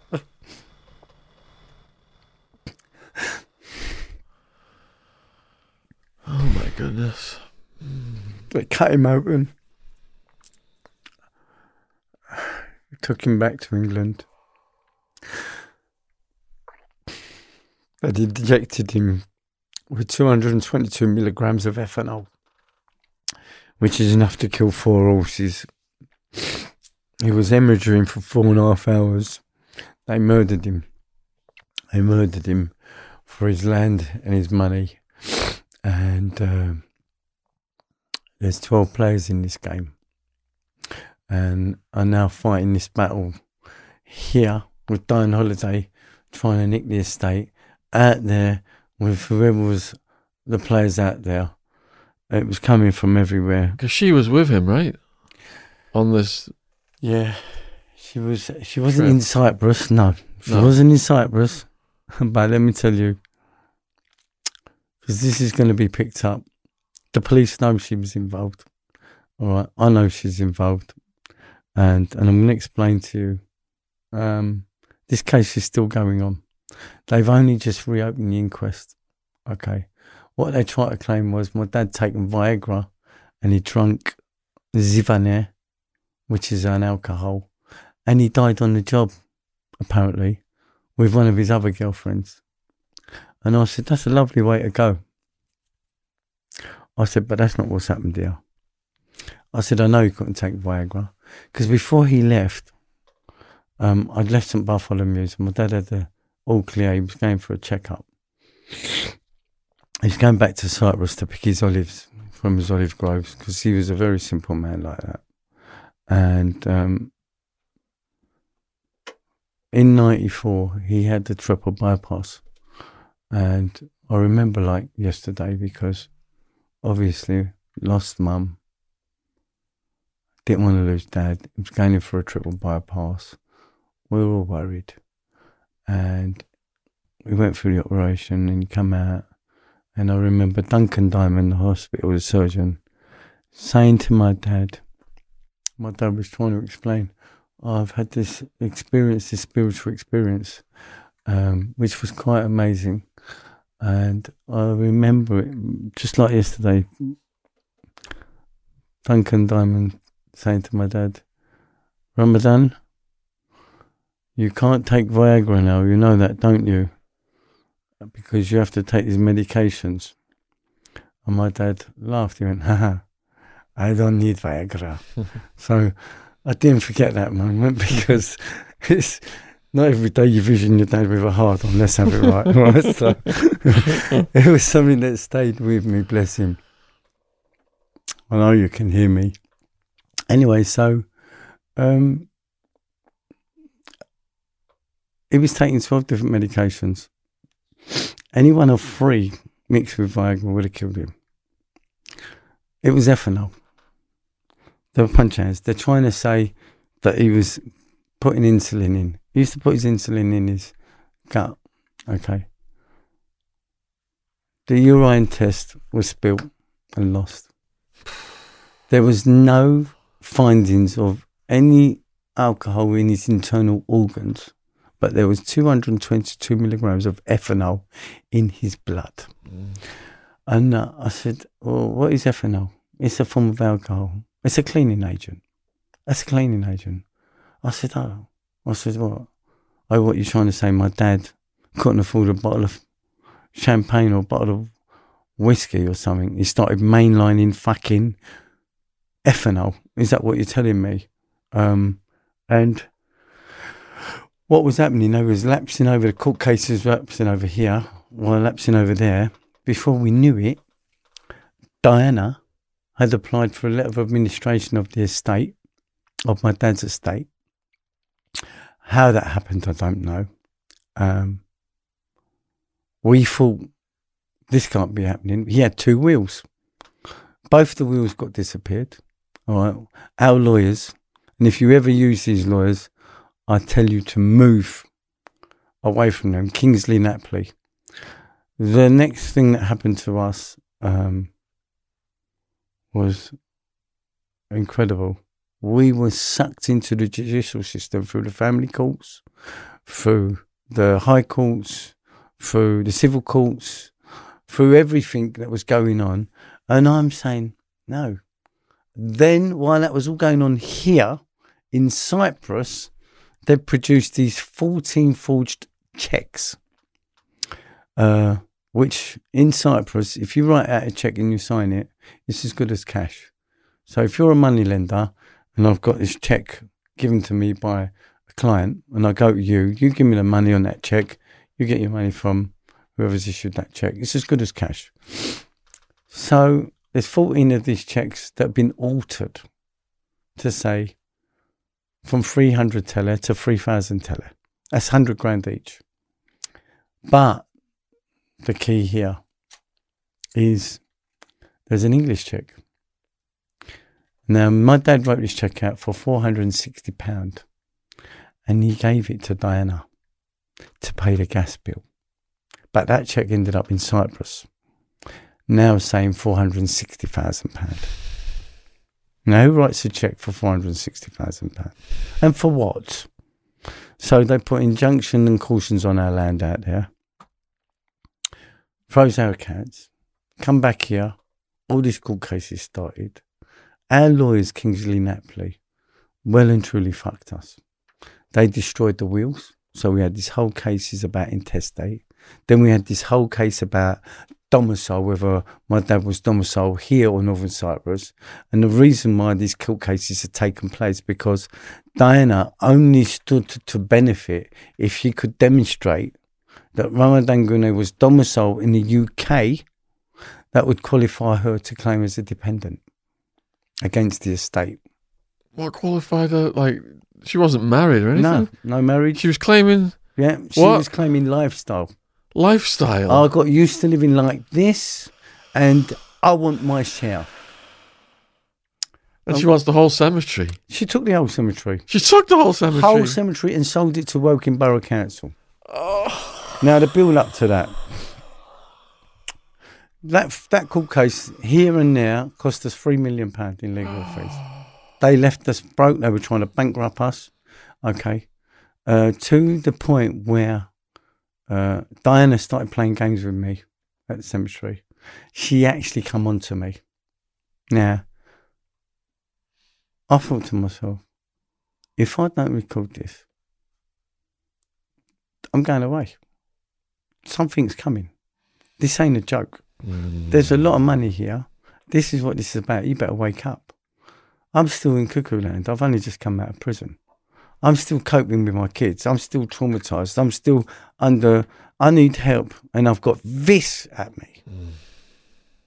As humans, we're naturally driven by the search for better. But when it comes to hiring, the best way to search for a candidate isn't to search at all. Don't search, match with Indeed. When I was looking to hire someone, it was so slow and overwhelming. I wish I had used Indeed. If you need to hire, you need Indeed. Indeed is your matching and hiring platform with over 350 million global monthly visitors, according to Indeed data, and a matching engine that helps you find quality candidates fast. Ditch the busy work. Use Indeed for scheduling, screening, and messaging so you can connect with candidates faster. And Indeed doesn't just help you hire faster. 93% of employers agree Indeed delivers the highest quality matches compared to other job sites, according to a recent Indeed survey. And listeners of this show will get a $75 sponsored job credit to get your jobs more visibility at Indeed.com/podcast. That's Indeed.com/podcast. Terms and conditions apply. Now, if you don't care that this bloke's lost his son in a car accident and you're trying to... She sold her own baby. If you can do that, you've got no morals. You've got no principles. You've got no integrity. You're a total cunt. Excuse my language. But I mean, it was dark. So I had all sorts of stuff going on. She set up a fake robbery at the cemetery. She allegedly got tied up with telephone wires. And then she claimed to the police that I've tried to rob my own office that I'm a director of. To steal what? So I made a complaint to the police. And I said to the police, she's a fraudster. Something's going on here. There's stuff missing. We don't know what yet. We're trying to put our finger on it. And while I was making a complaint, they weren't dealing with me as a complainant. They were dealing with me as a suspect. Not again. Yes. Again. But not only that now, I was being lined up. And I'm making a complaint to the very same police that fit me up last time. Oh. So everyone that was in London, the Met, are now working in Surrey. Oh. So I'm going back to the enemy and saying, this is what she's doing. But they knew what was going on. They knew exactly what was going on. All right. And I knew no one's going to believe this. No one's going to believe me that this is what's happening. So I'll tell you what I've done. Upstairs in the office from the cemetery where I used to live, I cut out all the floorboards and I sunk a hard drive in the roof. I put the floorboards back, I run the cables to a little sensor camera, and I've got her coming on to me. It's me and you. She was rubbing me up. She's going like, I'm thinking, you're supposed to be the grieving bird. This is all over me. No one's going to believe this. Bearing in mind, my brothers and sisters have bought the bullshit. I said, you can't buy this. This is a fucking show. This is a business transaction for her as far as she's concerned. This is work. She's coming on to me. How am I making that statement and expect them to believe me? So they weren't buying it at the time. They soon found out in the end. But I had that struggle going on. I was reporting it to the police. Documents been missing. This is a lie. We've got to go to Cyprus. There's checks out there. She's involved. Blah, blah, blah. It just sounded like a fucking nightmare. And they weren't listening because they weren't dealing with me as a complainant. They were dealing with me as a suspect of a burglary of my own office. All right. Which I live in. So what comes next? Well, I'm in court. We're fighting. The lawyer's telling us, don't worry, we're dealing with it. We find out that we have 23 court cases that we didn't even know we had. We find out that our lawyers had an agreement with her lawyers, a CFA, conditional fee arrangement. Win or lose, we're going to pay her court costs. Her lawyer's fees. That cost us $1.5 million. We didn't even have an idea. But what they were trying to do is push us into bankruptcy to take control of the whole assets of Brookwood Cemetery and the outside interests and everything else and run us into bankruptcy. Done a really clever job. They've done very well. Very well orchestrated. So much so, I had my house burnt down in Brookwood Cemetery. I had the car vandalised. I had smashed. I had people knocking on my door at 3 o'clock in the morning with pillowcases on their head, galding me to come out. I had fishing wire all over the place, with mirrors all over the place, so I could hear noises. Have I watched too many movies? Trust me, I was living every day of it. I think everything was really clear. We were in the middle of doing a funeral for a stillborn baby. I was actually at the gate waiting for the family to arrive and to do the service. And what happens next? 20 armed response units turn up with machine guns. 5 of us. Mickey Tolhurst, his son-in-law, member of my staff. It's 5 people. And the police turn up with fucking machine guns. And we're saying, look, what's the problem? Oh, we've been told that something's happening here. And so we're just in the middle of a stillborn baby funeral. I'm afraid I'm arresting you. I said, what are you arresting us for? Breach of the peace. Breach of the peace? I said, are you joking? Now, one of the boys were recording that with their phone. So I've got that footage on my phone. You're arresting us for breach of the peace while I'm in the middle of a stillborn baby's funeral. Are you taking the piss? We were all arrested. Diana's across the road laughing at us.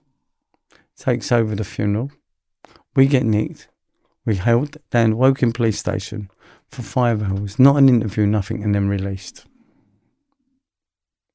So this was just some of what I had to live while I was dealing with Dad's murder, while I was dealing with the court cases in Cyprus, while all this was going on at Brookwood, while I was in and out of the court cases.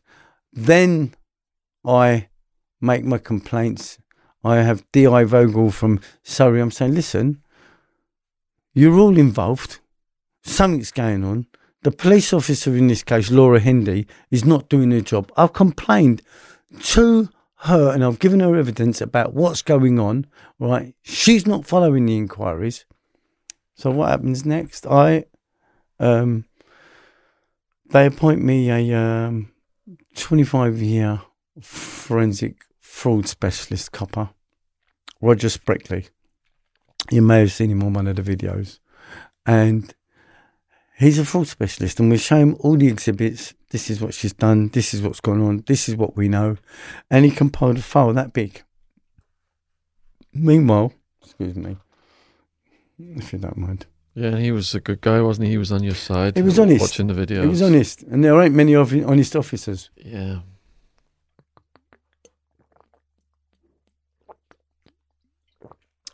I'm cutting this down short, you know that, don't you? You're fine. We've still got about 40 minutes. Yeah. We need another couple of sessions. Anyway, so we get to Roger Spreckley. We get to him investigating it. We get to him getting to the exhibits. And we're getting close for an arrest. Because now we can see what she's doing. As time's gone by, you can see her mistakes. You can see what's going on. And every bit is fraud. Pencil, altered documents. The check in Cyprus was the one because I was there on the Friday when my dad gave it to her. And it's ended up in Cyprus. And I'm asking, how's that check come from the UK here? It ain't walked. Who's bought it here? In court, it transpires that she was actually in Cyprus before she met my dad. And when we asked her, who did you come to meet? She said, I don't want to disclose that information. So it stunk all the way through. And then what happens? I get fed up. Before the build-up, I get a knock on the door. I'm at the cottage. Open the door. Yes, mate. I hear you looking for a contract killer. Just like that. As you do. I said, are you for real, mate? Are you fucking serious? I said, fuck off, leave me alone. I slammed the door. Because this is what's, on top of everything that's going on, they're trying to come at me. They stick a little gardener into me, Shamaradi. They stick another couple of coppers into me. And then there's this constant one. Shamaradi gets arrested for beating someone up, nicking his phone. And he initiates trying to get me to speak to his so-called mate. They threaten to extradite him if he don't play the game and try and set me up. So he's prepared to do everything. He's lining me up. And that's when the knock at the door comes. From the hitman. Yeah, from the hitman, who's an undercover copper. And I'm complaining to the police, saying this, and this is what's happening. And why are you not doing nothing? What's going on? And I said to Roger, I said, listen, you better tell your mate to stop fucking about. Because at the same time, Roger's investigating. This guy's knocking on the door, asking me if I want a contract killer. All right? Get your head around that, please. Once, twice, 3 times. And I say to him, please, mate, this is going to get messy. How much do you want? Tell me how much you want. Who's put you up to this? How much do you want, mate? Nah, mate, I'm out of Stoke Newington. All right? I've just done double figures. I've hung around with fucking murderers, kidnappers, drug dealers, fucking everything. Right? You're going to turn up and you're going to offer me your services. And you want me to buy this bullshit. Who sent you? How much do you want? Anyway, you weren't having it. So I come back after slamming the door in this geezer's face, I come back into the office because Roger Spickley's in the office doing his research, the copper. I said, listen, tell your mates to stop fucking about, otherwise it's going to get messy. He's saying to me, what are you talking about? I said, you know what I'm fucking talking about? Stop it. He said, I ain't got a clue what you're talking about. Now, they all thought I was having relapses or paranoia attacks from my previous thing. But I'm living this fucking nightmare. Listen, the only people I should be seeing at the cemetery are grieving families, stonemasons, undertakers, gardeners, not contract killer. I live in the middle of a cemetery and you're knocking on the door asking me if I need a contract killer. So it happens again, and I think to myself, this ain't going to go away. These lot ain't doing their job. He's fucking about. The only way I'm going to get to the bottom of this is to find out who's executed this warrant. What's going on here? So I had to play role this contract killer and say, well, what are you going to do, mate? And he says, I'll do this and I'll do that and I'll run over and I'll run the kid over, I'll do everything. And I go, whoa, mate. Fucking hell. And this is Diana the target. This is pretending to target. Yes. All right. So, but this guy was a copper.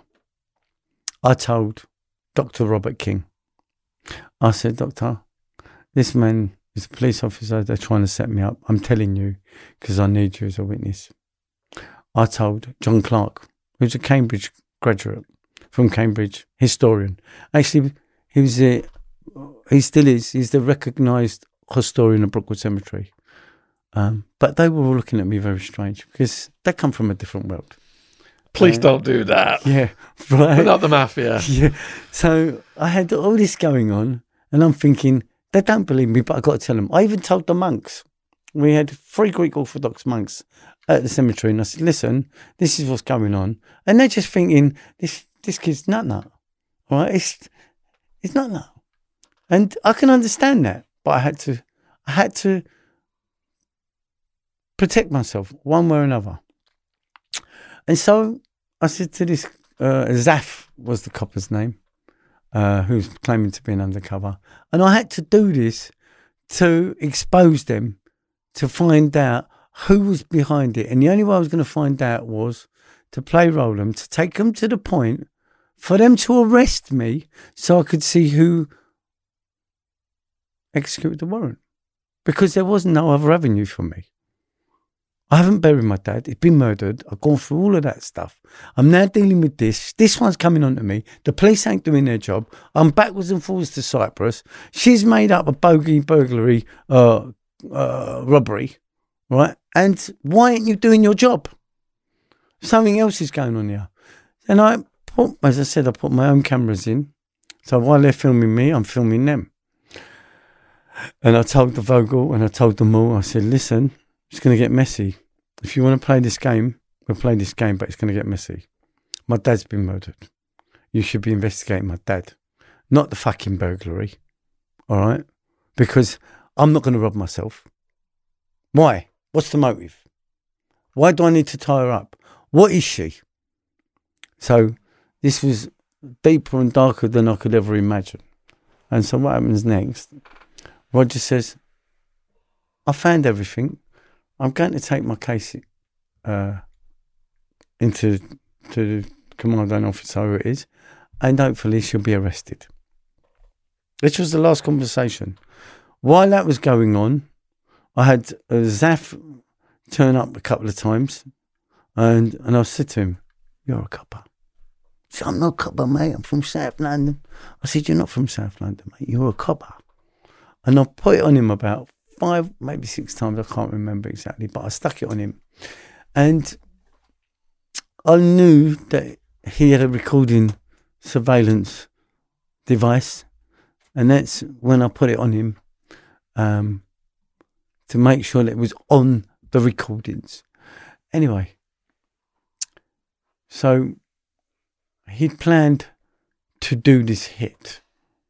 And the code word for when he's done the job was to ring me up and say, the paint is dry. Okay. I said, so you ring me up. When you've done the job, you tell me the paint is dry, all right? So I had to set up this whole thing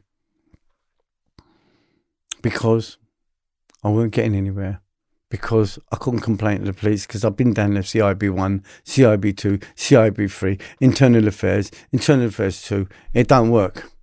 It's cover up after cover up after cover up, and I'm on the menu. That's it. So I didn't have no alternative. I had to isolate myself from my family again because I didn't want this to come to my kids or even see it. They could never understand the level of what I was going through. Anyway, so I get a phone call Monday. I think it was Monday. He said, the paint is dry.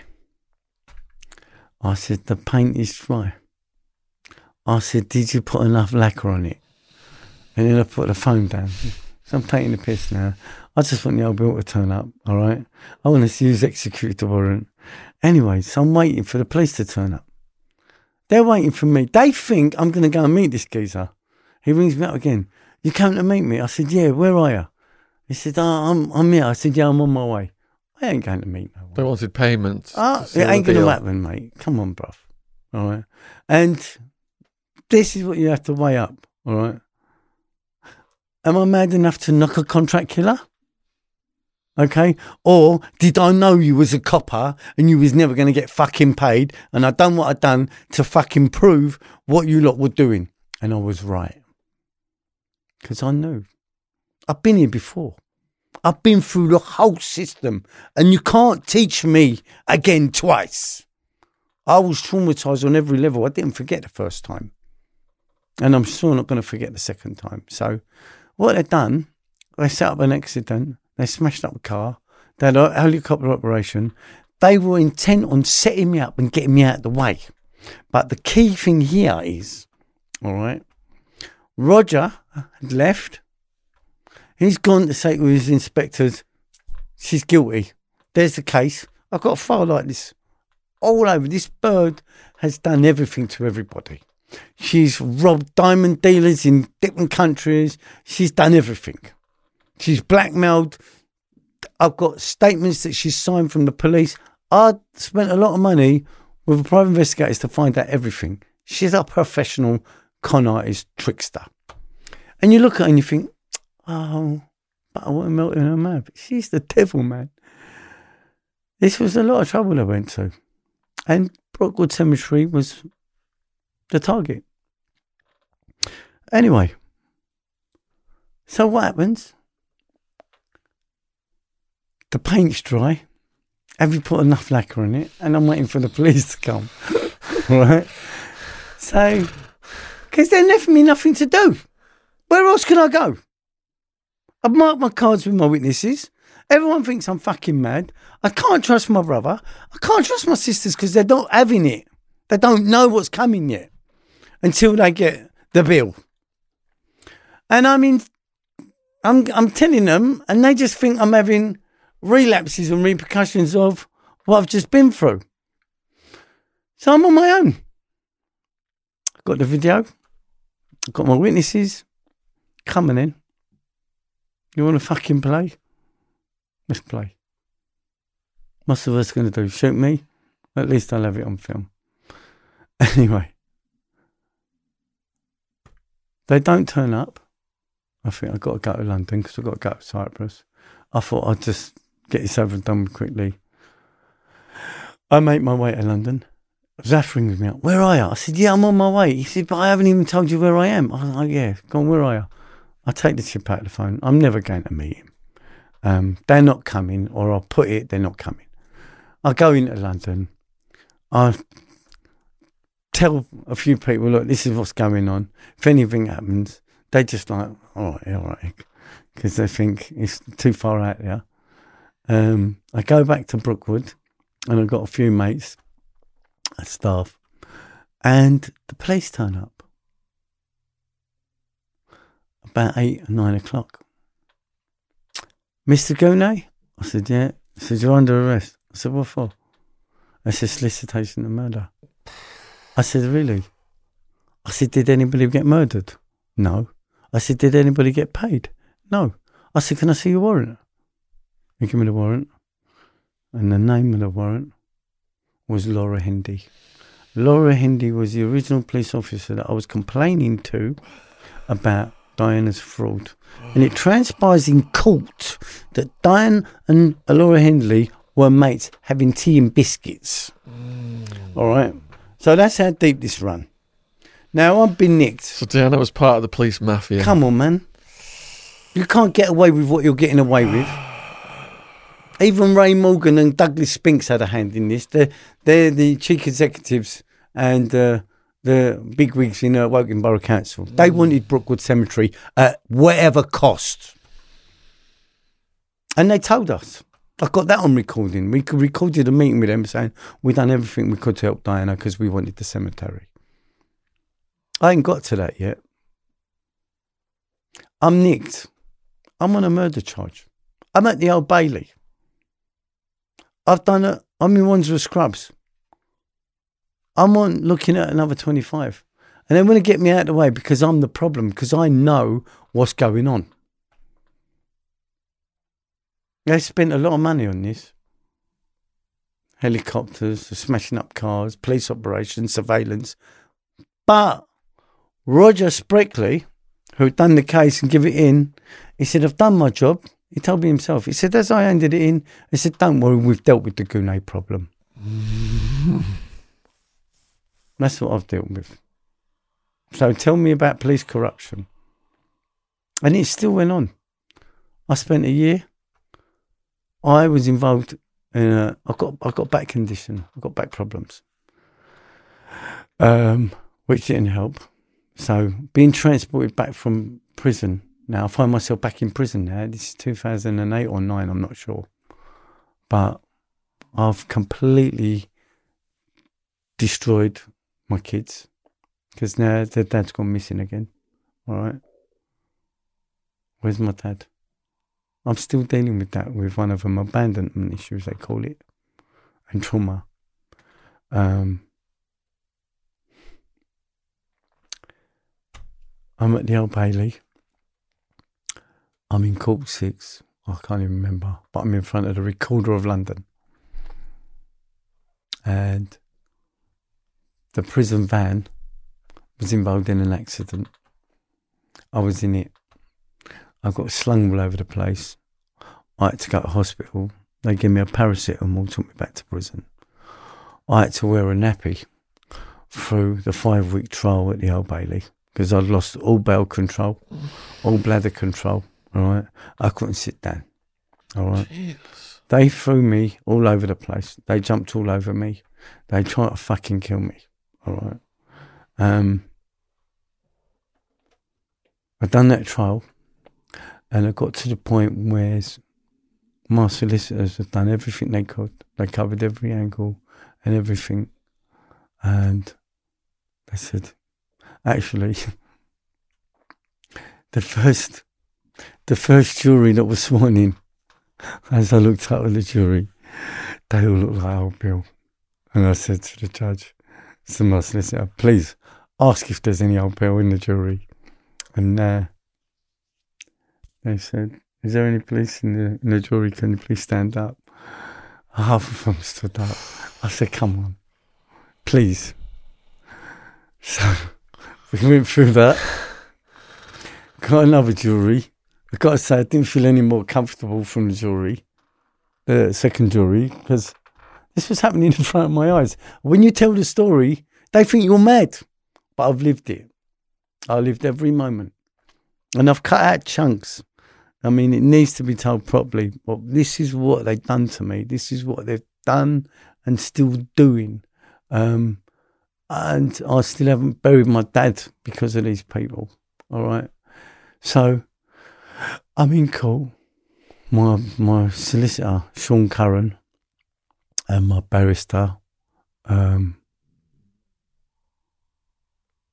Reese, is going to kill me for forgetting his name. Good barrister. Anyway, he goes, it's not looking good, Egg. I said, I know. I said, what do you reckon? He reckons it's going to be a life, probably a 20. I said, okay, what about the appeal? You know, I've had to swallow this and accept it because I'm thinking, they've done this to me once. They've done it to me twice. You know, they can do it. You know, they got Kennedy, mate. I'm one of the lucky ones. I'm still alive. So, accepted that this is a fuck. And they want me out of the way because I'm the problem. And we go up in court and you see all the prison officers and all the police start doubling up on the exits so you don't make a run. And 5-week trial. And the jury couldn't come to a conclusion. They weren't all decided. It wasn't an unanimous. It wasn't all of them. And the judge had to go and he said, you've got to make it an unanimous, like whatever the majority vote is. So they've gone and come out and they're saying we're still undecided. We're 10-2. We're 11-1 now. He said, well, I'll accept 11-1. And I'm thinking, I'm looking at the jury and I'm like, man, I'm gone, man. They don't believe none of it. And they said, we find him not guilty. I cried. And I cried. And I heard my wife cry. I couldn't believe that they believed the story because it was too fucking unbelievable. Diana had made 8 statements and lied. The police stood up in court and we put them. I told the police, I told this South, he was a copper 8 times, 5 times, 6 times. Every point on that recording that they were recording, you know what they said? Our recording equipment failed. This is what I'm living. This is what they're doing. All right. They've stolen the largest cemetery in the world from us and got away with it so far. All right. This was all to do with money and that land. Okay. I had all this going on and I was released. I had to go back now to Cyprus and still fight.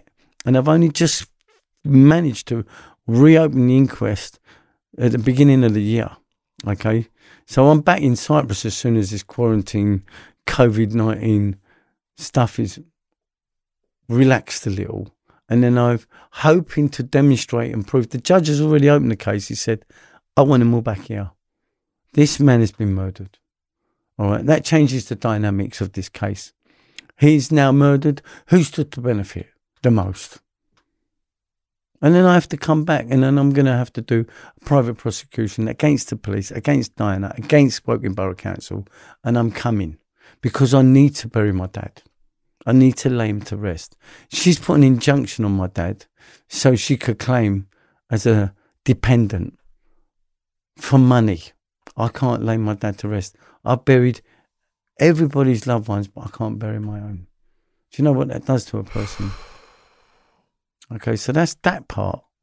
That's up until I come out of the Old Bailey and then I'm faced with... As humans, we're naturally driven by the search for better. But when it comes to hiring, the best way to search for a candidate isn't to search at all. Don't search, match with Indeed. When I was looking to hire someone, it was so slow and overwhelming. I wish I had used Indeed. If you need to hire, you need Indeed. Indeed is your matching and hiring platform with over 350 million global monthly visitors, according to Indeed data, and a matching engine that helps you find quality candidates fast. Ditch the busy work. Use Indeed for scheduling, screening, and messaging so you can connect with candidates faster. And Indeed doesn't just help you hire faster. 93% of employers agree Indeed delivers the highest quality matches compared to other job sites, according to a recent Indeed survey. And listeners of this show will get a $75 sponsored job credit to get your jobs more visibility at Indeed.com/podcast. That's Indeed.com/podcast. Terms and conditions apply. Being evicted from my home, dragged through the courts here up in Surrey, Guildford. They left us with nothing. They took my mum's house away. We had to pay a £3 million legal bill. Where'd you find £3 million? Actually, I went for bail. And I have some really precious, beautiful friends. The judge asked for £1 million bail. But I want it in cash, he said. So I asked a few of my friends, and they all pulled together and they said, we got it. So when we went to court and said, yeah, we got the money for the bail, and he said, if you've got the money to pull out £1 million, you're dangerous. I had it all from every angle. I think being arrested at a stillborn baby's funeral for a breach of the peace was probably the lowest of all lows. Don't expect anything from the police. You can't trust any one of them. And that's a sad statement that I have to make, because I know that there are good coppers. I know that there are. I know that they think they're outnumbered, but there are more good coppers than there are bad. The problem is they're deep-rooted. It's at the top, isn't it? It's all at the top. Politicised. It's all at the top. You know, when you've got the taxpayers' purse funding everything that they're doing, they're getting away with it at our expense, playing games, putting people in prison, killing people, innocent people, nicking, even, you know, I'm a wise old egg. I've done the mileage. My case hasn't finished yet. My case is still going on. I don't have peace until I lay my dad and my mum to rest. And every day I wake up and I pray that I get one day closer to do that. Hell of a powerful story. That's just some of it. It's just some of it. People watching this might want to contact you or help you in any way. And I know you've got your YouTube channel. We run out of money. We run out of money for the lawyers. We need some decent, trustworthy lawyers who's going to fight the system. We've got enough evidence there to reopen this case and prove the truth. We got screwed over by Kingsley Napley. If there is anyone out there that can help us, I really would appreciate the help. Or if there's anyone that knows, actually, you know, there is quite a few people that have approached me who, some of Diana's team approached me and said, we want to talk to you, we want to help. You know, I know that there's people out there that know stuff. I'm at the mosque. Where I am now, I'm a funeral director. I'm in Dalston, I'm in Shackwell Lane. I live there on my own, and I'm responsible for the last journey. I wash and prepare the deceased, the males obviously, and I pretty much do what I can to help people that are struggling, because that's my journey now. When they hear my story, they don't have a problem. So I think the reward and the benefit is that when they think they're having a hard time, I give them 5 minutes of mine and they go, you know what, I ain't having a problem here. So I think that's the gift, if you like. If people do want to get in touch with you, then can we put your email address below the video, or do you have like a Facebook or anything? I'm on Facebook. I'm not very good at emails, but my email, you can put it on there. It's 911egg3x@gmail.com, or my Facebook, as I call it, is Egg Gunay. So it's EGG Gunay, GUNEY. But I'm going to be a bit paranoid. I think you're a copper first, so you got to prove that you're a freedom fighter, one of the revolutionaries. And you know what happens is, really and truly, this needs to stop. It needs to change, because our kids are on the menu. Our kids are next. The courts, the judicial system, the lawyers, the police, your MP, they're all fucking rotten. All right. You'll get a little percentage that wants to do the right thing. And I think they're more powerful. We are being run by paedophiles. All right. This ain't no conspiracy theories. This is a reality of what we're dealing with. Not one of these people have been brought to book. And it goes right the way up. And is this acceptable? You know what I say? I make this statement these days. I get Guy Fawkes. You know? I think Guy Fawkes probably had his finger on the button and he knew what was going on and he wanted to get rid of this poison. And, you know, the world would be a much better place if we had people with hearts and souls. Protect the kids, begin the war on paedophiles, stop locking young people up for drug offences, it's ridiculous. More education, less incarceration for young people, but put the paedophiles away for longer sentences. If you've enjoyed this video, please let us know in the comments what you thought about it. Like I said, in the description box will be linked to contact Egg, to his YouTube channel and to his Facebook if you want to go down and click on those links and support him in his mission. If you want to get in touch, if you're in the legal community as well, you know, he really needs that help, like he said. Huge thank you to all people who've donated so we can do these videos in the production level with our cameraman, James, and our sound engineer, Joe. And those links are in the description box, as are links to all the other stuff that we're doing online and our socials. And huge thank you to all the new subscribers. Subscription logo is in the bottom right-hand corner of the video. All right, give us a hug then, Egg. That was so Thank you powerful. Yeah, well done. Well done, man. As humans, we're naturally driven by the search for better. But when it comes to hiring, the best way to search for a candidate isn't to search at all. Don't search, match with Indeed. When I was looking to hire someone, it was so slow and overwhelming. I wish I had used Indeed. If you need to hire, you need Indeed. Indeed is your matching and hiring platform with over 350 million global monthly visitors, according to Indeed data, and a matching engine that helps you find quality candidates fast. Ditch the busy work. Use Indeed for scheduling, screening, and messaging so you can connect with candidates faster. And Indeed doesn't just help you hire faster. 93% of employers agree Indeed delivers the highest quality matches compared to other job sites, according to a recent Indeed survey. And listeners of this show will get a $75 sponsored job credit to get your jobs more visibility at Indeed.com/podcast. That's Indeed.com/podcast. Terms and conditions apply. Join us today during the Jeep Celebration event. Right now, get 20% below MSRP for an average of $15,178 under MSRP on the purchase of a 2023 Jeep Grand Cherokee Overland 4xE or Summit 4xE. Not compatible with lease offers or with any other consumer incentive offers. $15,178 average based on 20% below average MSRP from all 2023 Grand Cherokee Overland 4xE and Summit 4xE models in dealer stock. Residency restrictions apply. Take retail delivery from dealer stock by 4/1. Jeep is a registered trademark.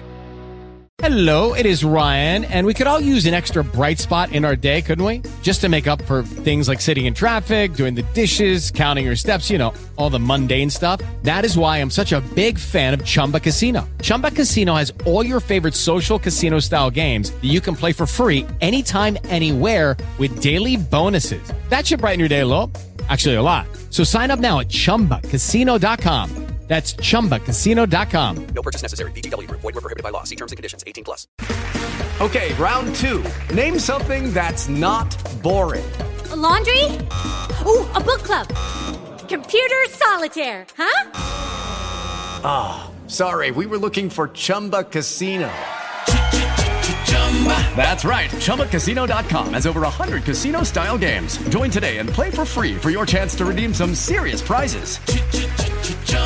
ChumbaCasino.com. No purchase necessary. Void where prohibited by law. 18+. Terms and conditions apply. See website for details.